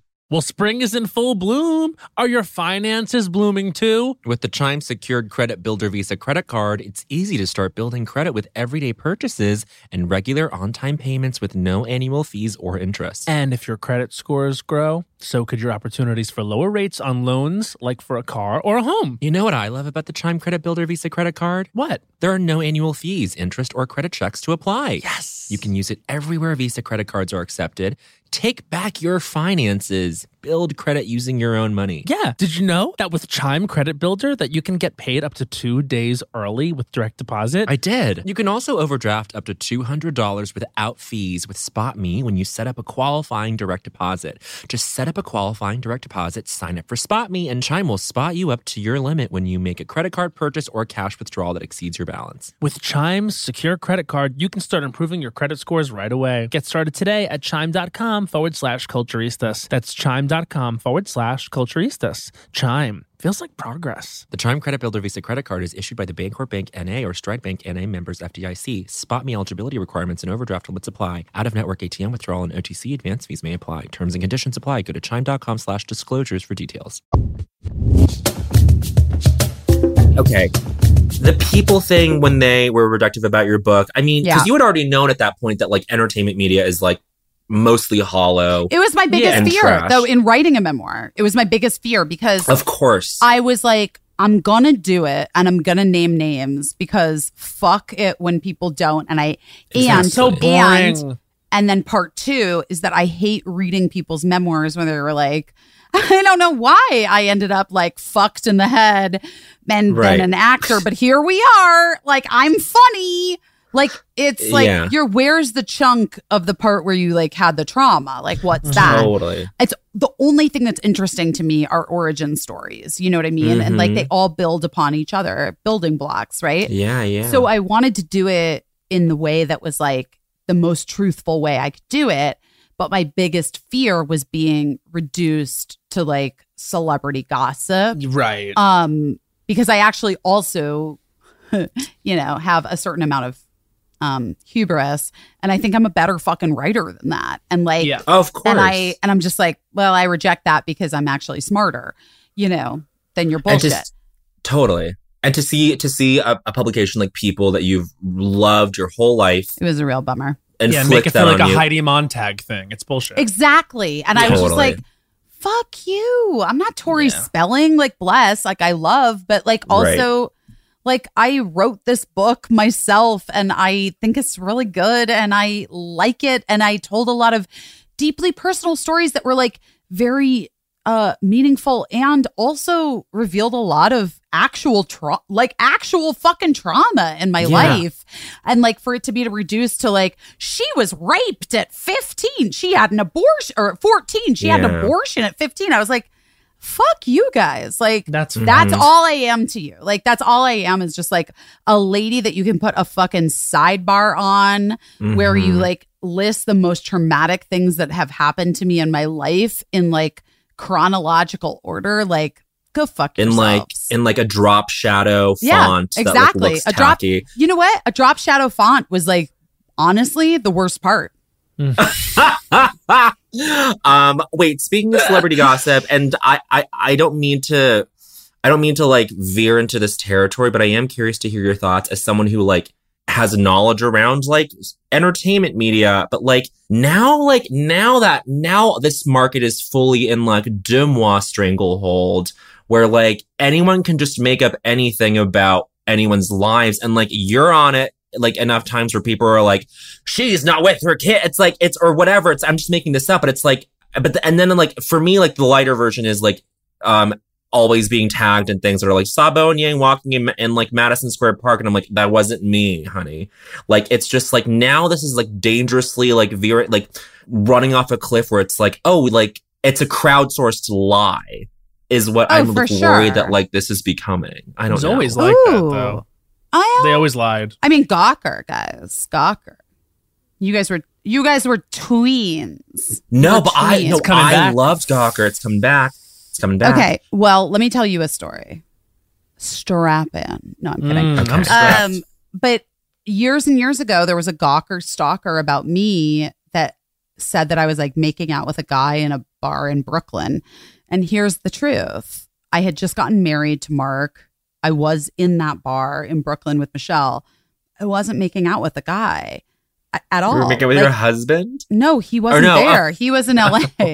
But it caused like a great amount of like personal fucking drama and stress in my life. And like, of course. Also, it was just fucking insane. Like, I was in that bar. I was with Michelle. I wasn't making out with this fucking girl's friend. Like, what? What the fuck? That's like, so fucked. This was, this was 14 fucking years ago, right? The point is that like anyone's truth can become the truth in the internet, of course. Right? And it is truly fucked. And part of the reason why I like loved social media in its beginning nascent stage. Yeah, when it was exciting still and promising. Was that it was like offered me an opportunity to have my own voice on my own home. And like I didn't feel that I was sort of like jailed by some fucking gawker stalker bitch who's like, she was at this bar making out with this dude. When I was like, I was fully at that bar. It was not making out with that fucking dude, bitch. Do you remember what bar it was? No, I don't. Because at the time, I'm going to say it was drop-off service. It was near the old McCarran pool. Like, oh, it was Brooklyn. It was in Brooklyn because that's Michelle's vibe. But I see. Yeah, I'm in the city, Matt. Let's not fucking fuck around. You know what I mean? I get it. Please, I live in Manhattan. Trust me, drop-off service is on 13th and B, okay? So yeah, I was giving you more credit. But anyway, like, I just, it is really difficult. It's difficult that, like, people can sort of come up with a thing about you and, like... They were saying that you and Mark were, like, divorced on Deuxmoi. Right now? Which is fucking crazy. No, like, months ago, and I wanted to DM them directly, be like, this is so... And then like they debunked it quickly later with like someone else's submission. They were like, oh, she's definitely still married. Like everyone fall back. But it's like... People, but it's also like wild, like randomly somebody on Instagram the other day is like, are you still with Mark? Like, I'm like, first of all, bitch, like when am I answering this? Who are you? Yes. On my comments, on my comments of my post of my kid. Like, what are you talking about? Like, what is happening? What is happening? Yeah. Like, it's a certain amount of like shit that we sign up for and then shit that we're just like, I don't think we signed up for this. I don't think any of us signed up for this. I think we did a little because for Deuxmoi to have in their bio, none of what we say is actually factual is like fucking stupid to me. I'm sorry. I'm like, you guys, what is Deuxmoi? Okay, it's an this, Instagram page. Blind item. It's like a blind item page. Gossipy. And honestly, basically, a lot of it is just like, I saw so-and-so, like, they saw me walking with an iced coffee on Franklin Ave, and I can confirm it was me. Like, what's the other one that's like, the other one? It's like what's the other one? You have to be. What the other one is. Is it private? Is Deuxmoi private? Deuxmoi is private. Yeah, no. They're all fucking private. But like, fuck them for being private. That's the other thing. Like, make yourself fucking public if you have any balls, you motherfuckers. Exactly. No, like, there's another one that's like, I don't know. It's like Ciao Bella or whatever the fuck it is. Sure. And it's like still like Busy Phillips was at like all time picking up to go on Vermont or what is all time? I love all Hillhurst. Hillhurst. Don't you miss Hillhurst? I love Mustard Seed. I go all the I heard time. Maru is a real scene now. Yeah. There's lines out the door for that coffee. Well, during reservation era COVID, it's like, it's hard to get in anywhere. I guess so. What are your thoughts? Two thoughts. Number one, terrazzo. That's my first thought. Number two, guys, terrazzo is everything. Well, I'm happy to know. Number two, here's my other thought. Like, it is fascinating to me, like, people's fascination with blinds. Mm-hmm. Well, I get it. And let's not pretend we all don't get it. It's a fill in the blank. And so the brain is like, the brain's favorite thing to do is like try to fill in missing information and then like conjecture and then assume things. And that's what blind items do. Like, and it's... So I'm sort of fascinated by the veneer cracking because I feel, and I'm just going to trace it back to growing up like a gay kid.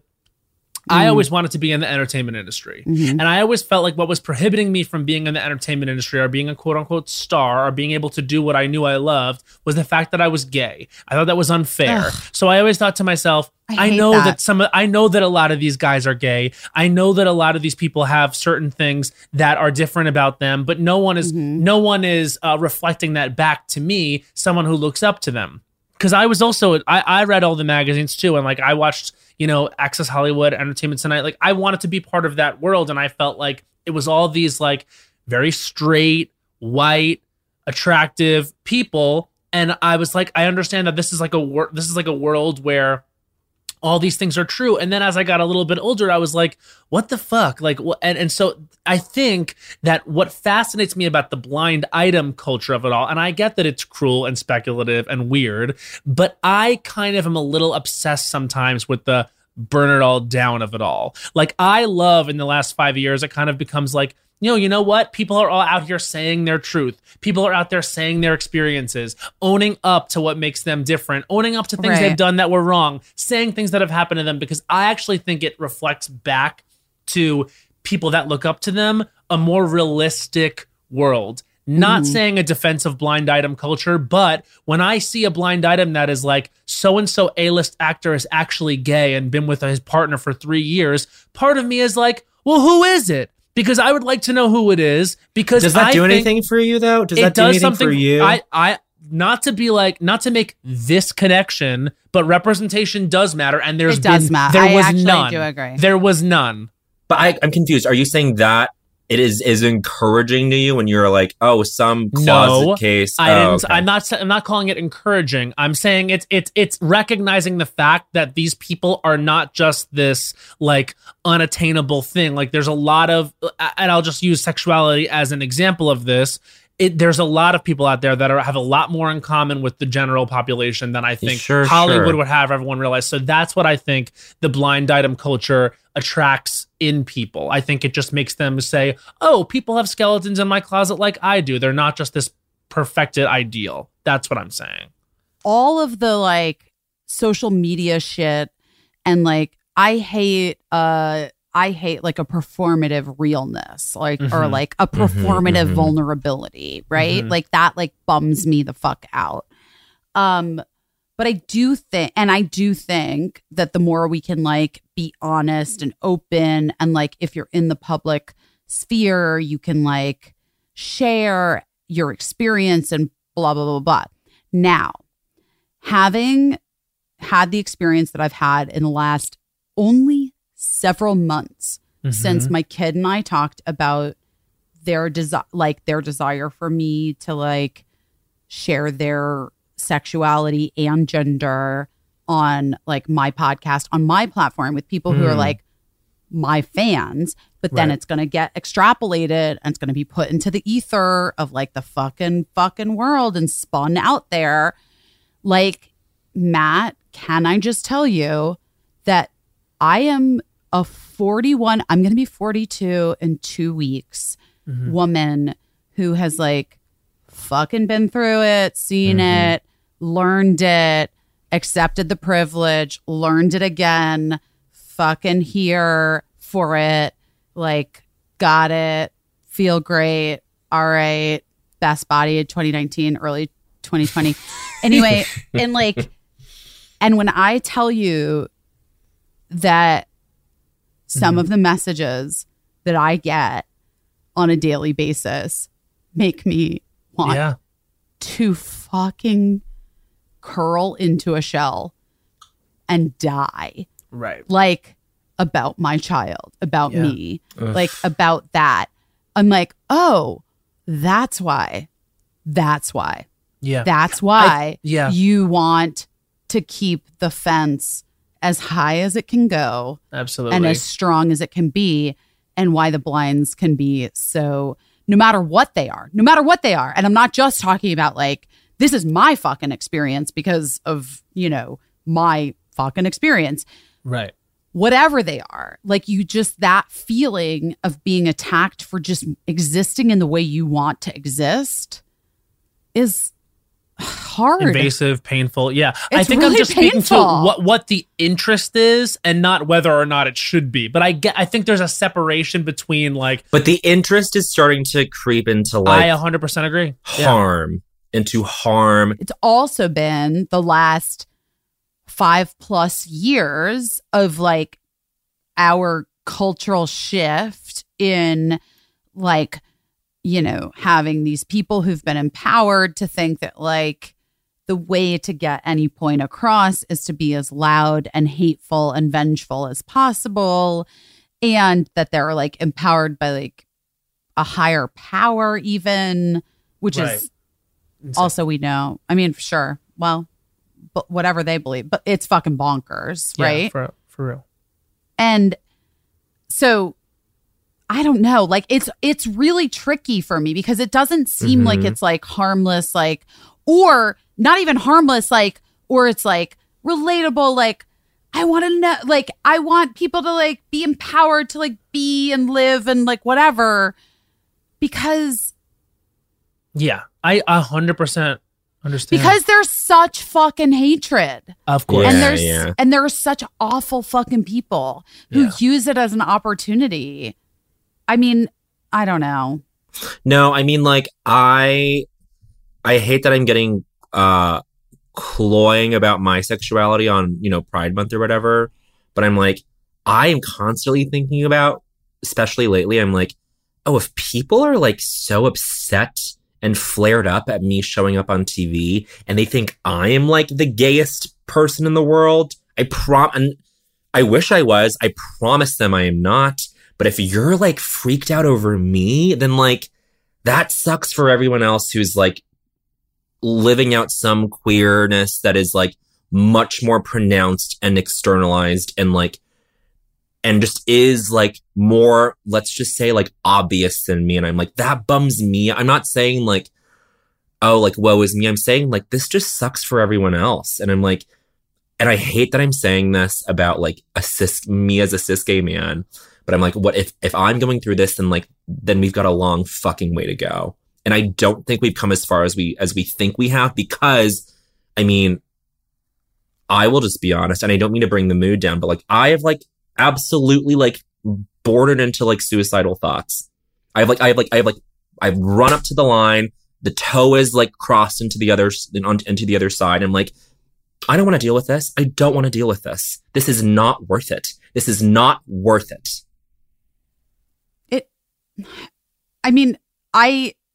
Yes. And I think about this fucking month, and I'm like, I was talking to Bert about it, and I was like, do you want to do the parade this month? Do you want to like go and like, this is the first time we drove past it last year in West Hollywood.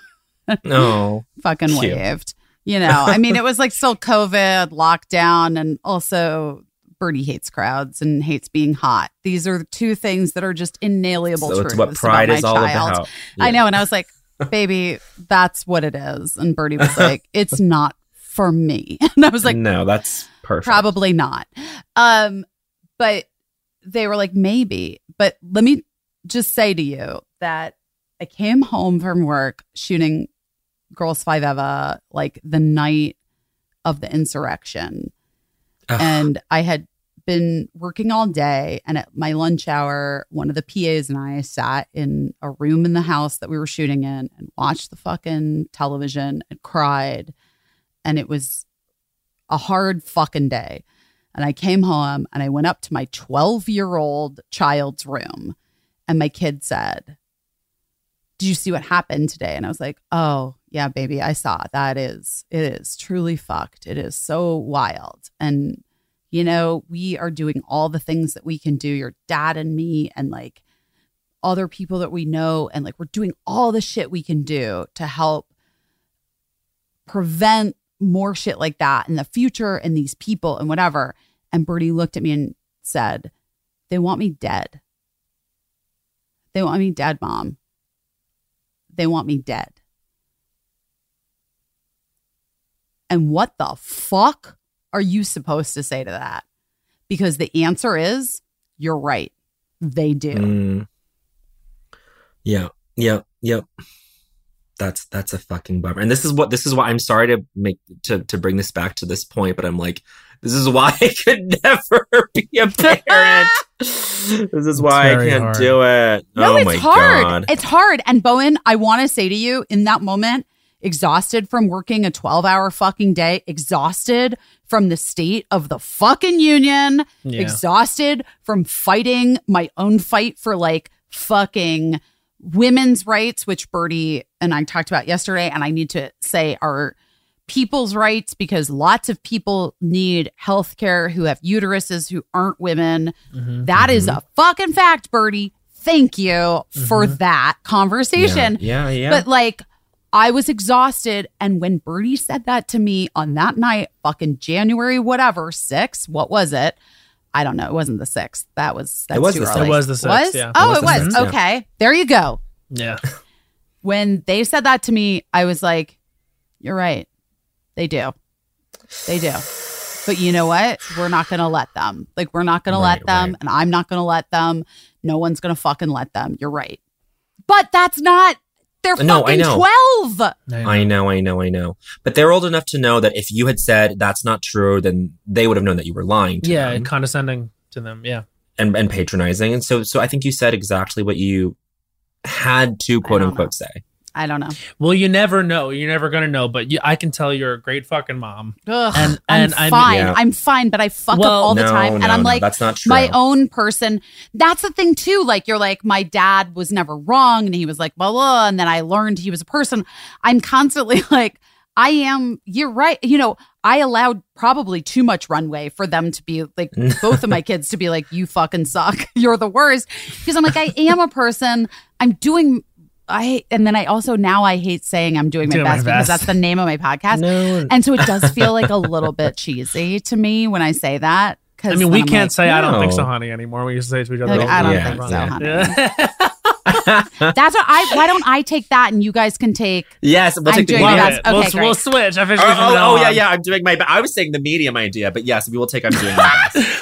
I was Bowen is like, I'm on the phone with the medium already. Yeah.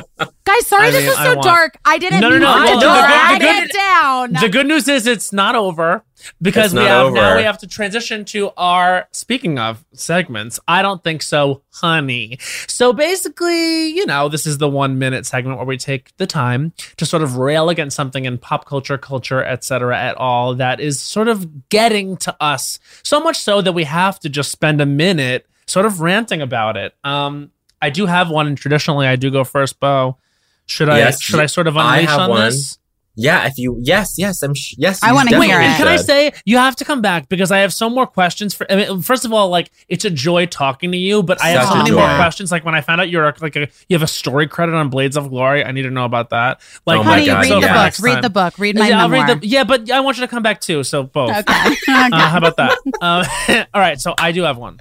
Okay. This is Matt Rogers. I don't think so, honey. His time starts now. I don't think so, honey. The concept of a freak number. So basically, people will ask each other, what's your freak number? Now, what they're saying is, like, in terms of a freak number, like, how much of a freak are you 1 through 10 in bed? This is a question that one Andy Cohen asks all the time. And I was watching Watch What Happens Live last night when he had Uzo Aduba and the fucking hot John Benjamin Hickey on his show. So hot. Break my arm. So basically, he asked John Benjamin Hickey, what's your freak number? 30 seconds. And he said about a 6. And Andy said, no, you're a 10. Now, I don't think so, honey, saying your freak number is a 10, because if I'm in a 1 through 10 and 10 is the max, 10 means like some 50 Shades of Grey stuff or like some, you know, like blood stuff. Seconds. 10, if you're going as far as you can go, and then you say you're a 10, that means you're into some stuff. So I don't know. I feel like everyone's rubric is different. Like if you're going to say 10, then be willing to back that up. And I know you can. 5 seconds. Me, I guess I'm about a 7, 7.5, maybe 8 if you catch me on a good day. But I don't think so, honey, this number. And that's 1 minute.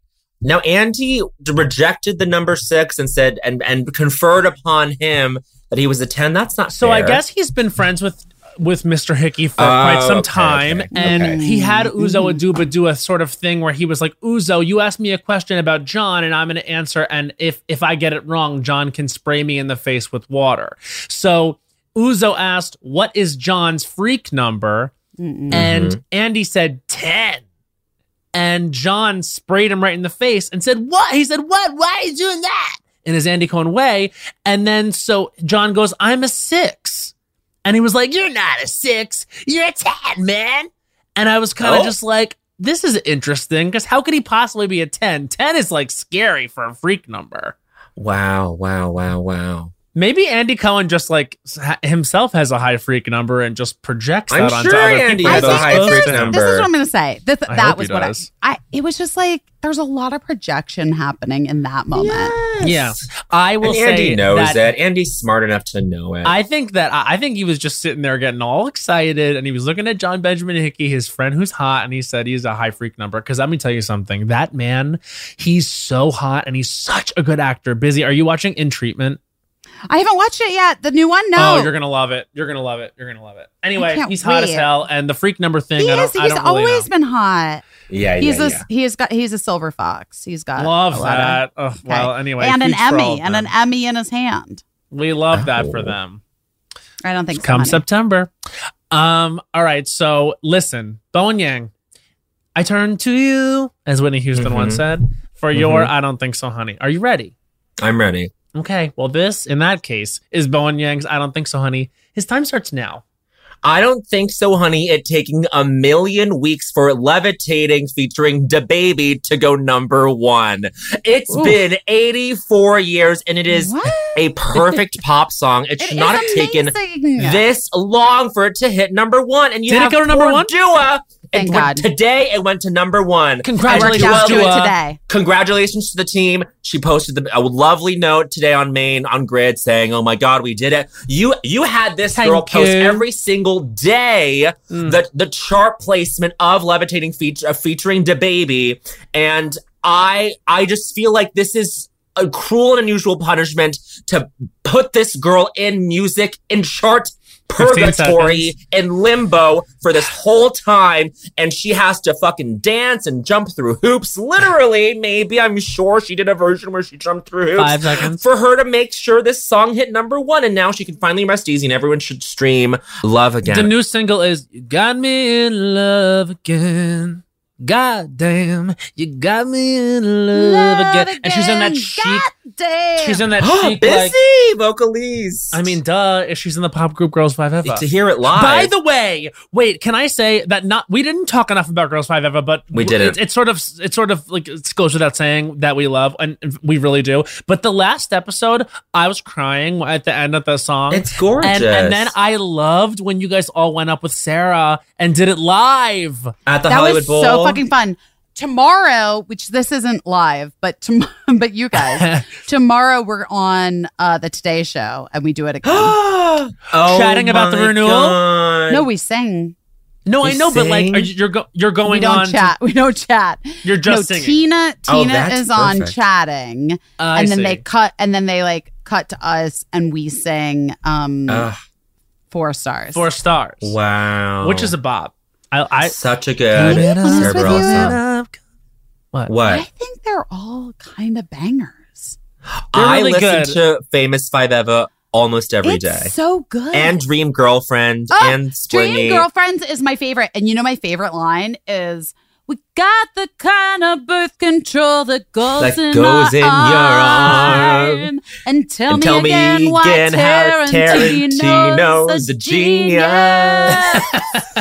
So You'll good. never wanna wake up from us. My favorite line from Dream Girlfriend is good. It's so fucking good. My favorite lyric from Dream Girlfriends is "'cause we're the kind of girls who wear cowboy hats to a bar."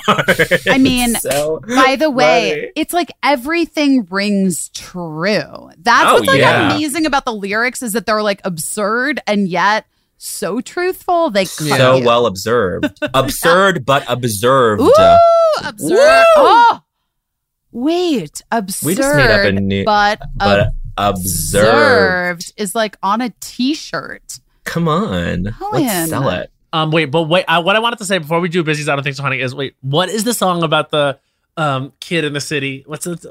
Oh, it's Lonely New York Boy. Lonely Boy. New York Lonely Boy. Boy. I love it. It's so funny to me. But every single song hits for me. You're right. But I mean, 4 stars is just the hit song. It's Sarah. It's really sweet. It's really sweet, and it's like got so much warmth and heart, and like how lucky I fucking am in this like Hail Mary like 11th hour fucking whatever to get this job. Not 11th hour. Please, you guys. You are kidding me. You guys.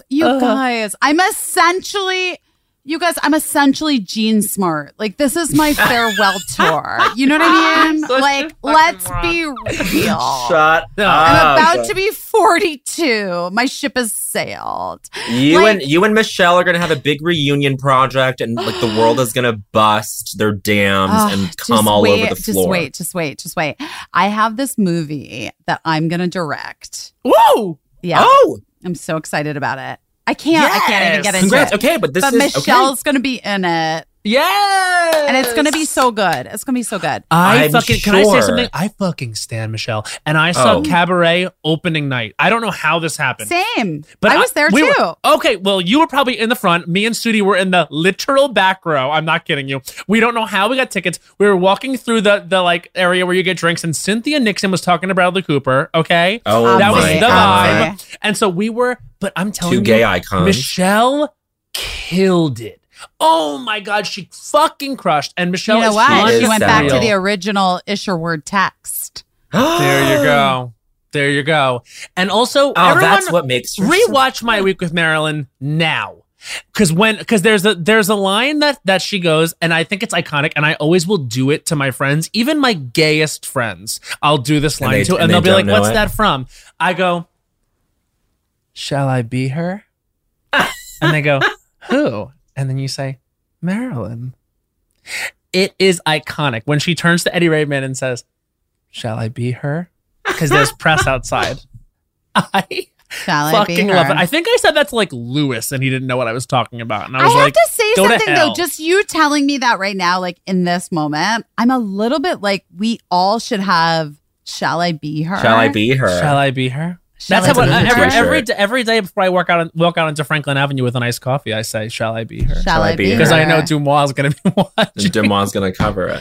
And also, like, Dumois, go fuck yourselves. I can't.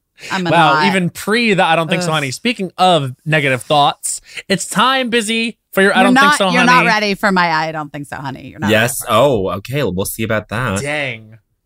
All right, Bowen, are you going to time or should I? I'll timer. Yes. This is Busy Phillips's I Don't Think So Honey. Her time starts now. Is so specific. I don't think so, honey. New York produce. What are you doing? Oh. Who do you think you are? Why are you an avocado and you're rotten 2 seconds after I get you home from Trader Joe's? I don't think so, honey. I don't think so, honey. This produce, what are we doing here? It all tastes like shit. It's terrible. No wonder people are in such a fucking bad mood for half of the fucking year. You can't get a goddamn citrus fruit to save your life. Where's a fucking 30 seconds. Pear? It goes from literally hard as fuck to dead in 1.5 seconds. My children who grew up eating every sort of delicious bounty of fucking Hollywood farmers market fare that you could find have now declared that they are not in for the 5 produce. Seconds. Wow. And I'm like, New York, get it the fuck together. That's all I have to say. AKA, she don't think so, honey. Someone misses the Sunday farmers markets of LA. I can tell. I can see it in your eyes. You can't New York is not great. A disaster. I know. But what can you do about it? There's no way around it. You know what we get instead? And this is a girl who is like, died in the wool, whatever the fuck that expression is. Yes, died in the wool. Sure. I'm LA through and through. Yeah, I am West Coast fucking raised and educated for 2 years before I got my first TV show and just lived Like, just that is where my home is. Yeah. Yes. But here's what we get in New York instead of the good produce, nutritious, delicious produce. We get culture. Yeah. That's true. Oh, sure. And you know what else? You know what else the children get? They get a world that is bigger than one industry and one idea of what Very makes important. something important. Yeah, you're 100% right. 100%. And for that, I say, I think we're going to live in New York until my children are old enough to go to college. Do you think so? Oh my God. Yeah, Biz. 100%. I can't. I'm not going to say I hate it here. It's not. I can't. The lack of Erewhon is stifling my soul. Yeah, truly. Yeah. However, The lack of Erewhon. Erewhon. The lack of Erewhon. Wait, Might you be guys- title of app. Sorry. We just find our titles of app as yeah, we go. the lack of Erewhon. The lack of Erewhon is stifling my soul. However, the growth that I've seen in both of my children since September has been worth the price of admission. And Wow. I would say that being in any city that is not a city that is focused on one industry Right. Right. and one way of being is beneficial for a developing mind. Yeah. And especially when you have kids that are like neurodivergent and different in all kinds of ways, and like just and also just all children. Yeah. Maybe like LA is like amazing for babies. Like it's like the easiest, best place to have babies because there's space and pools and outdoors and nice weather the whole year round and like all this other stuff. But when they get to be a certain age and when you're in like the most impressionable age and you think that like only one thing is important and there's only one way to be and there's only one way to make a living and to live and to like exist in the world. I'm not saying Birdie's like all of a sudden like got friends of like all socioeconomic. No. Wait, like let's be real. Like they're in fucking private school. And there's still a child who's not fully enlightened yet, but yes. Totally. And like all of the things, but they're like their friends are like have all different kinds of interests. Yeah. And they're not those interests vary from being like famous on TikTok to being famous. No, I'm kidding. But that's a great point. No, I feel but like every child should be raised in a city where they don't know what Quibi is. 100% And by the way, like R.I.P. R.I.P. I think that's next year. No one's gonna know what Quibi was, but Very like soon. no, but like Birdie's friends, like at this point now here, think it's like mildly amusing what their mom does. Yeah. Whereas in Los Angeles, legit, Mark walked in on Birdie having a discussion, like a serious debate in 4th grade with another kid from their school about whose parent had more Instagram followers. Oh, and I was like, that's gotta go. Unacceptable. Book the ticket. Unacceptable. Yeah. Bye. Honestly, Ticket great point. and the Atlas van lines, and so being in New York is worth all of the bruised apricots and flavorless jicama in the Bruised world. apricots, honey. No, you can't even get an apricot. What are you talking about? Yeah, Where'd you get an apricot? no one knows what an apricot is. I didn't know you what an get avocado Because was. I'm not even kidding you, Bowen. I will fuck you for an apricot. Like at this point, I'm like, what? Whose dick am I sucking? Bowen, get an apricot quick. I am so deprived of my fucking farmer's market fare. Get this woman a turnip. I had asparagus today, and I was like, oh, "This is amazing." Mark's like, it's just asparagus. I was like, "I haven't tasted anything like this in months." You guys, the produce here is But now I'm literally- saying you might have to go to Brooklyn though, because the Brooklyn does have good farmers markets. Don't be a Manhattan snob now. Listen, I'm not.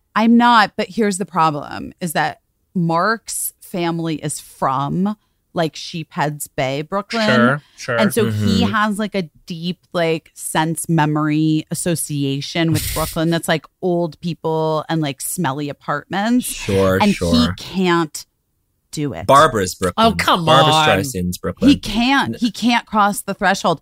We were looking for, I was like, let's buy a house in Brooklyn. There's more space. You can get a Michelle good used to be in sunset. Brooklyn. She is in Brooklyn, right? Still in Brooklyn. Still is. Yeah, I don't want to blow her. I don't want to blow her cover. It's fine. I think we're fine. She's publicly Brooklyn facing. Brooklyn's big. It's a big girl. She's like she represents Brooklyn well. Oh my God! You know what I watched the other night? The Greatest Showman. It was so good.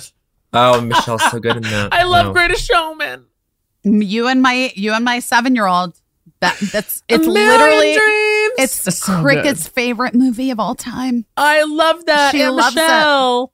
A Million Dreams is low key the best song in the whole movie to me. Million Dream. Well, first of all, Never Enough is a moment, and I turned to Sudi during Never Enough, and I was like, "This is a moment," and she said, "You're a flop." But Michelle does her own. Michelle does her own singing, and that counts. Yes. That counts for something. Walking a tightrope with you. She broke a fucking rib. She broke You a guys- rib. Oh shit! Is that Oh, not no. public knowledge? No, I think people do know about that. I I've think heard I did this. know that she broke a rib, Okay. and I was just sort of like, she did as like a podcast interview. Okay, way. great. Yeah. Because I always hate if I ever am like, oh God, did I say a thing that like she didn't want publicly known? It's gonna end up in People Mag tomorrow. Oh no! No, she was like during the dancing. There was like some dancing sequence, and she fully fucking like dislocated, broke like 2 ribs, and was in so much pain. Oh no! And yeah, I mean, she's like, that's the thing. Like, she is an incredible fucking dancer. I mean, Fosse She's Verdon great. obviously showed the skills, but I'm telling you, she was great in Cabaret. she's great. She was great in Cabaret. She's great in Greatest Showman. And Fosse Verdon was the perfect sort of like confluence of all of the jobs that she had had and all of the life experiences. Yeah. And then it was this just magical like orb of a part, and her playing Gwen Verdon was Epic. like transformative. I mean, Yeah. I don't know. I'm always in awe of like her abilities and talent, and then just she's the best person I know. That's another thing I love about you is you're a great best friend. And I think that rocks. And I think the most important thing to me is friendship. And I recognize it. And that's why that day I said to my sister, I said, that's us over there. See, Busy and Michelle? I was like, I'll always be by your side. Always. And he probably won't even invite me to things. No, he will. Of course I will. Bowen, are you nominated have Emmy nominations? He will come out be yet? in a few weeks. No. You're going to be nominated. How exciting. He's going to be nominated. I'm not. You are. I was going to, no, before we got into this, I was just like, the other day I thought to myself, I showed my sister, my sister was like, has Matt been in Atlanta? I was like, yeah, we did a show. We didn't, I don't think so, honey, here. And we went to the World of Coke.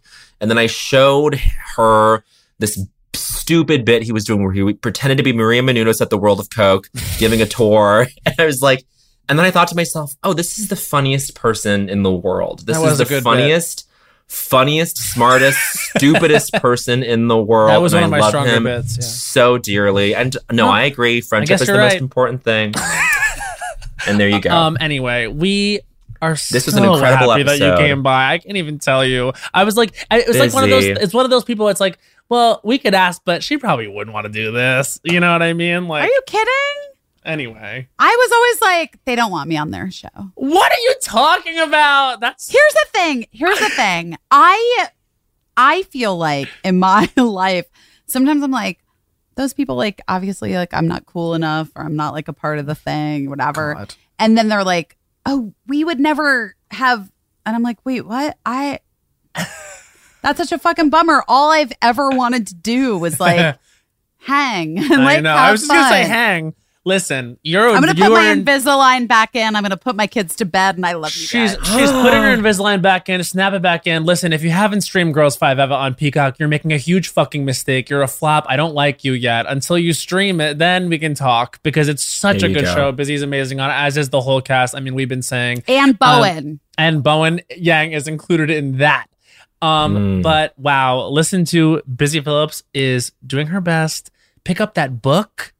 This will only hurt a little. Matt, and I'm gonna fucking send do you your one. research. I'm I gonna really send you would. one. I want one too. Well, Bowen, she you didn't. don't- She I'm like, didn't you don't offer have one one, to you. Bowen? She didn't offer one to you. So you have no. Bowen, you didn't You're gonna buy get it an when it Emmy came out? nomination. Let me have the book. I'll send it to your sisters. I have my my Invisalign back in, and it's all right. The Invisalign's back it. in, so that means we're gonna come to a close. But we always, Bo and Yang, end with a song. We're trying to hold my breath. Let it slip away. These are not the words. Never enough. I'm singing Never Enough. But should we sing Michelle's song? A million dreams are keeping me awake. I want to sing Busy's song with Sarah and Paula and Renee. Coming up, coming up, coming up, coming up for stars. For the rest of that, listen to the Girls 5 soundtrack featuring Busy Phillips. Bye. Bye.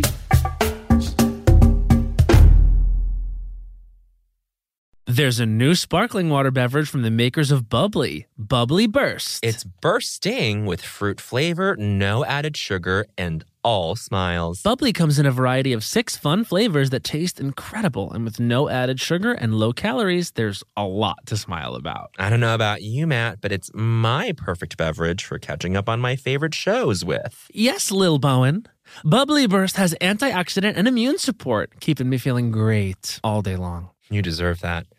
Try new Bubbly Burst. You know that I feel like it's really important to express yourself. I know that about you. You got to put your true self out there, okay? And those classic Crocs, clogs, and sandals let you do just that. Between the rainbow of colors and the Jibbitz charms, you can create a unique look. And I mean, literally, no one else will have shoes exactly like yours. Hey, you know, it doesn't get more comfortable than Croc clogs and sandals. They're just the perfect blend of comfort and creativity. Visit Crocs.com to explore the latest styles and Jibbitz charms. When the music of Celine Dion makes sweet Canadian love with the Oscar-winning film Titanic, you get Titanic, a campy, unhinged, chaotic night out. Find out what really happened to Jack and Rose on that fateful night from Celine Dion's totally real and historically accurate perspective. Some say Titanic is the best gay nightclub in the city, and those people are me. And me. So set sail with this kooky crazy off-Broadway hit and get tickets today at TitanicMusical.com. Get tickets today at TitanicMusical.com.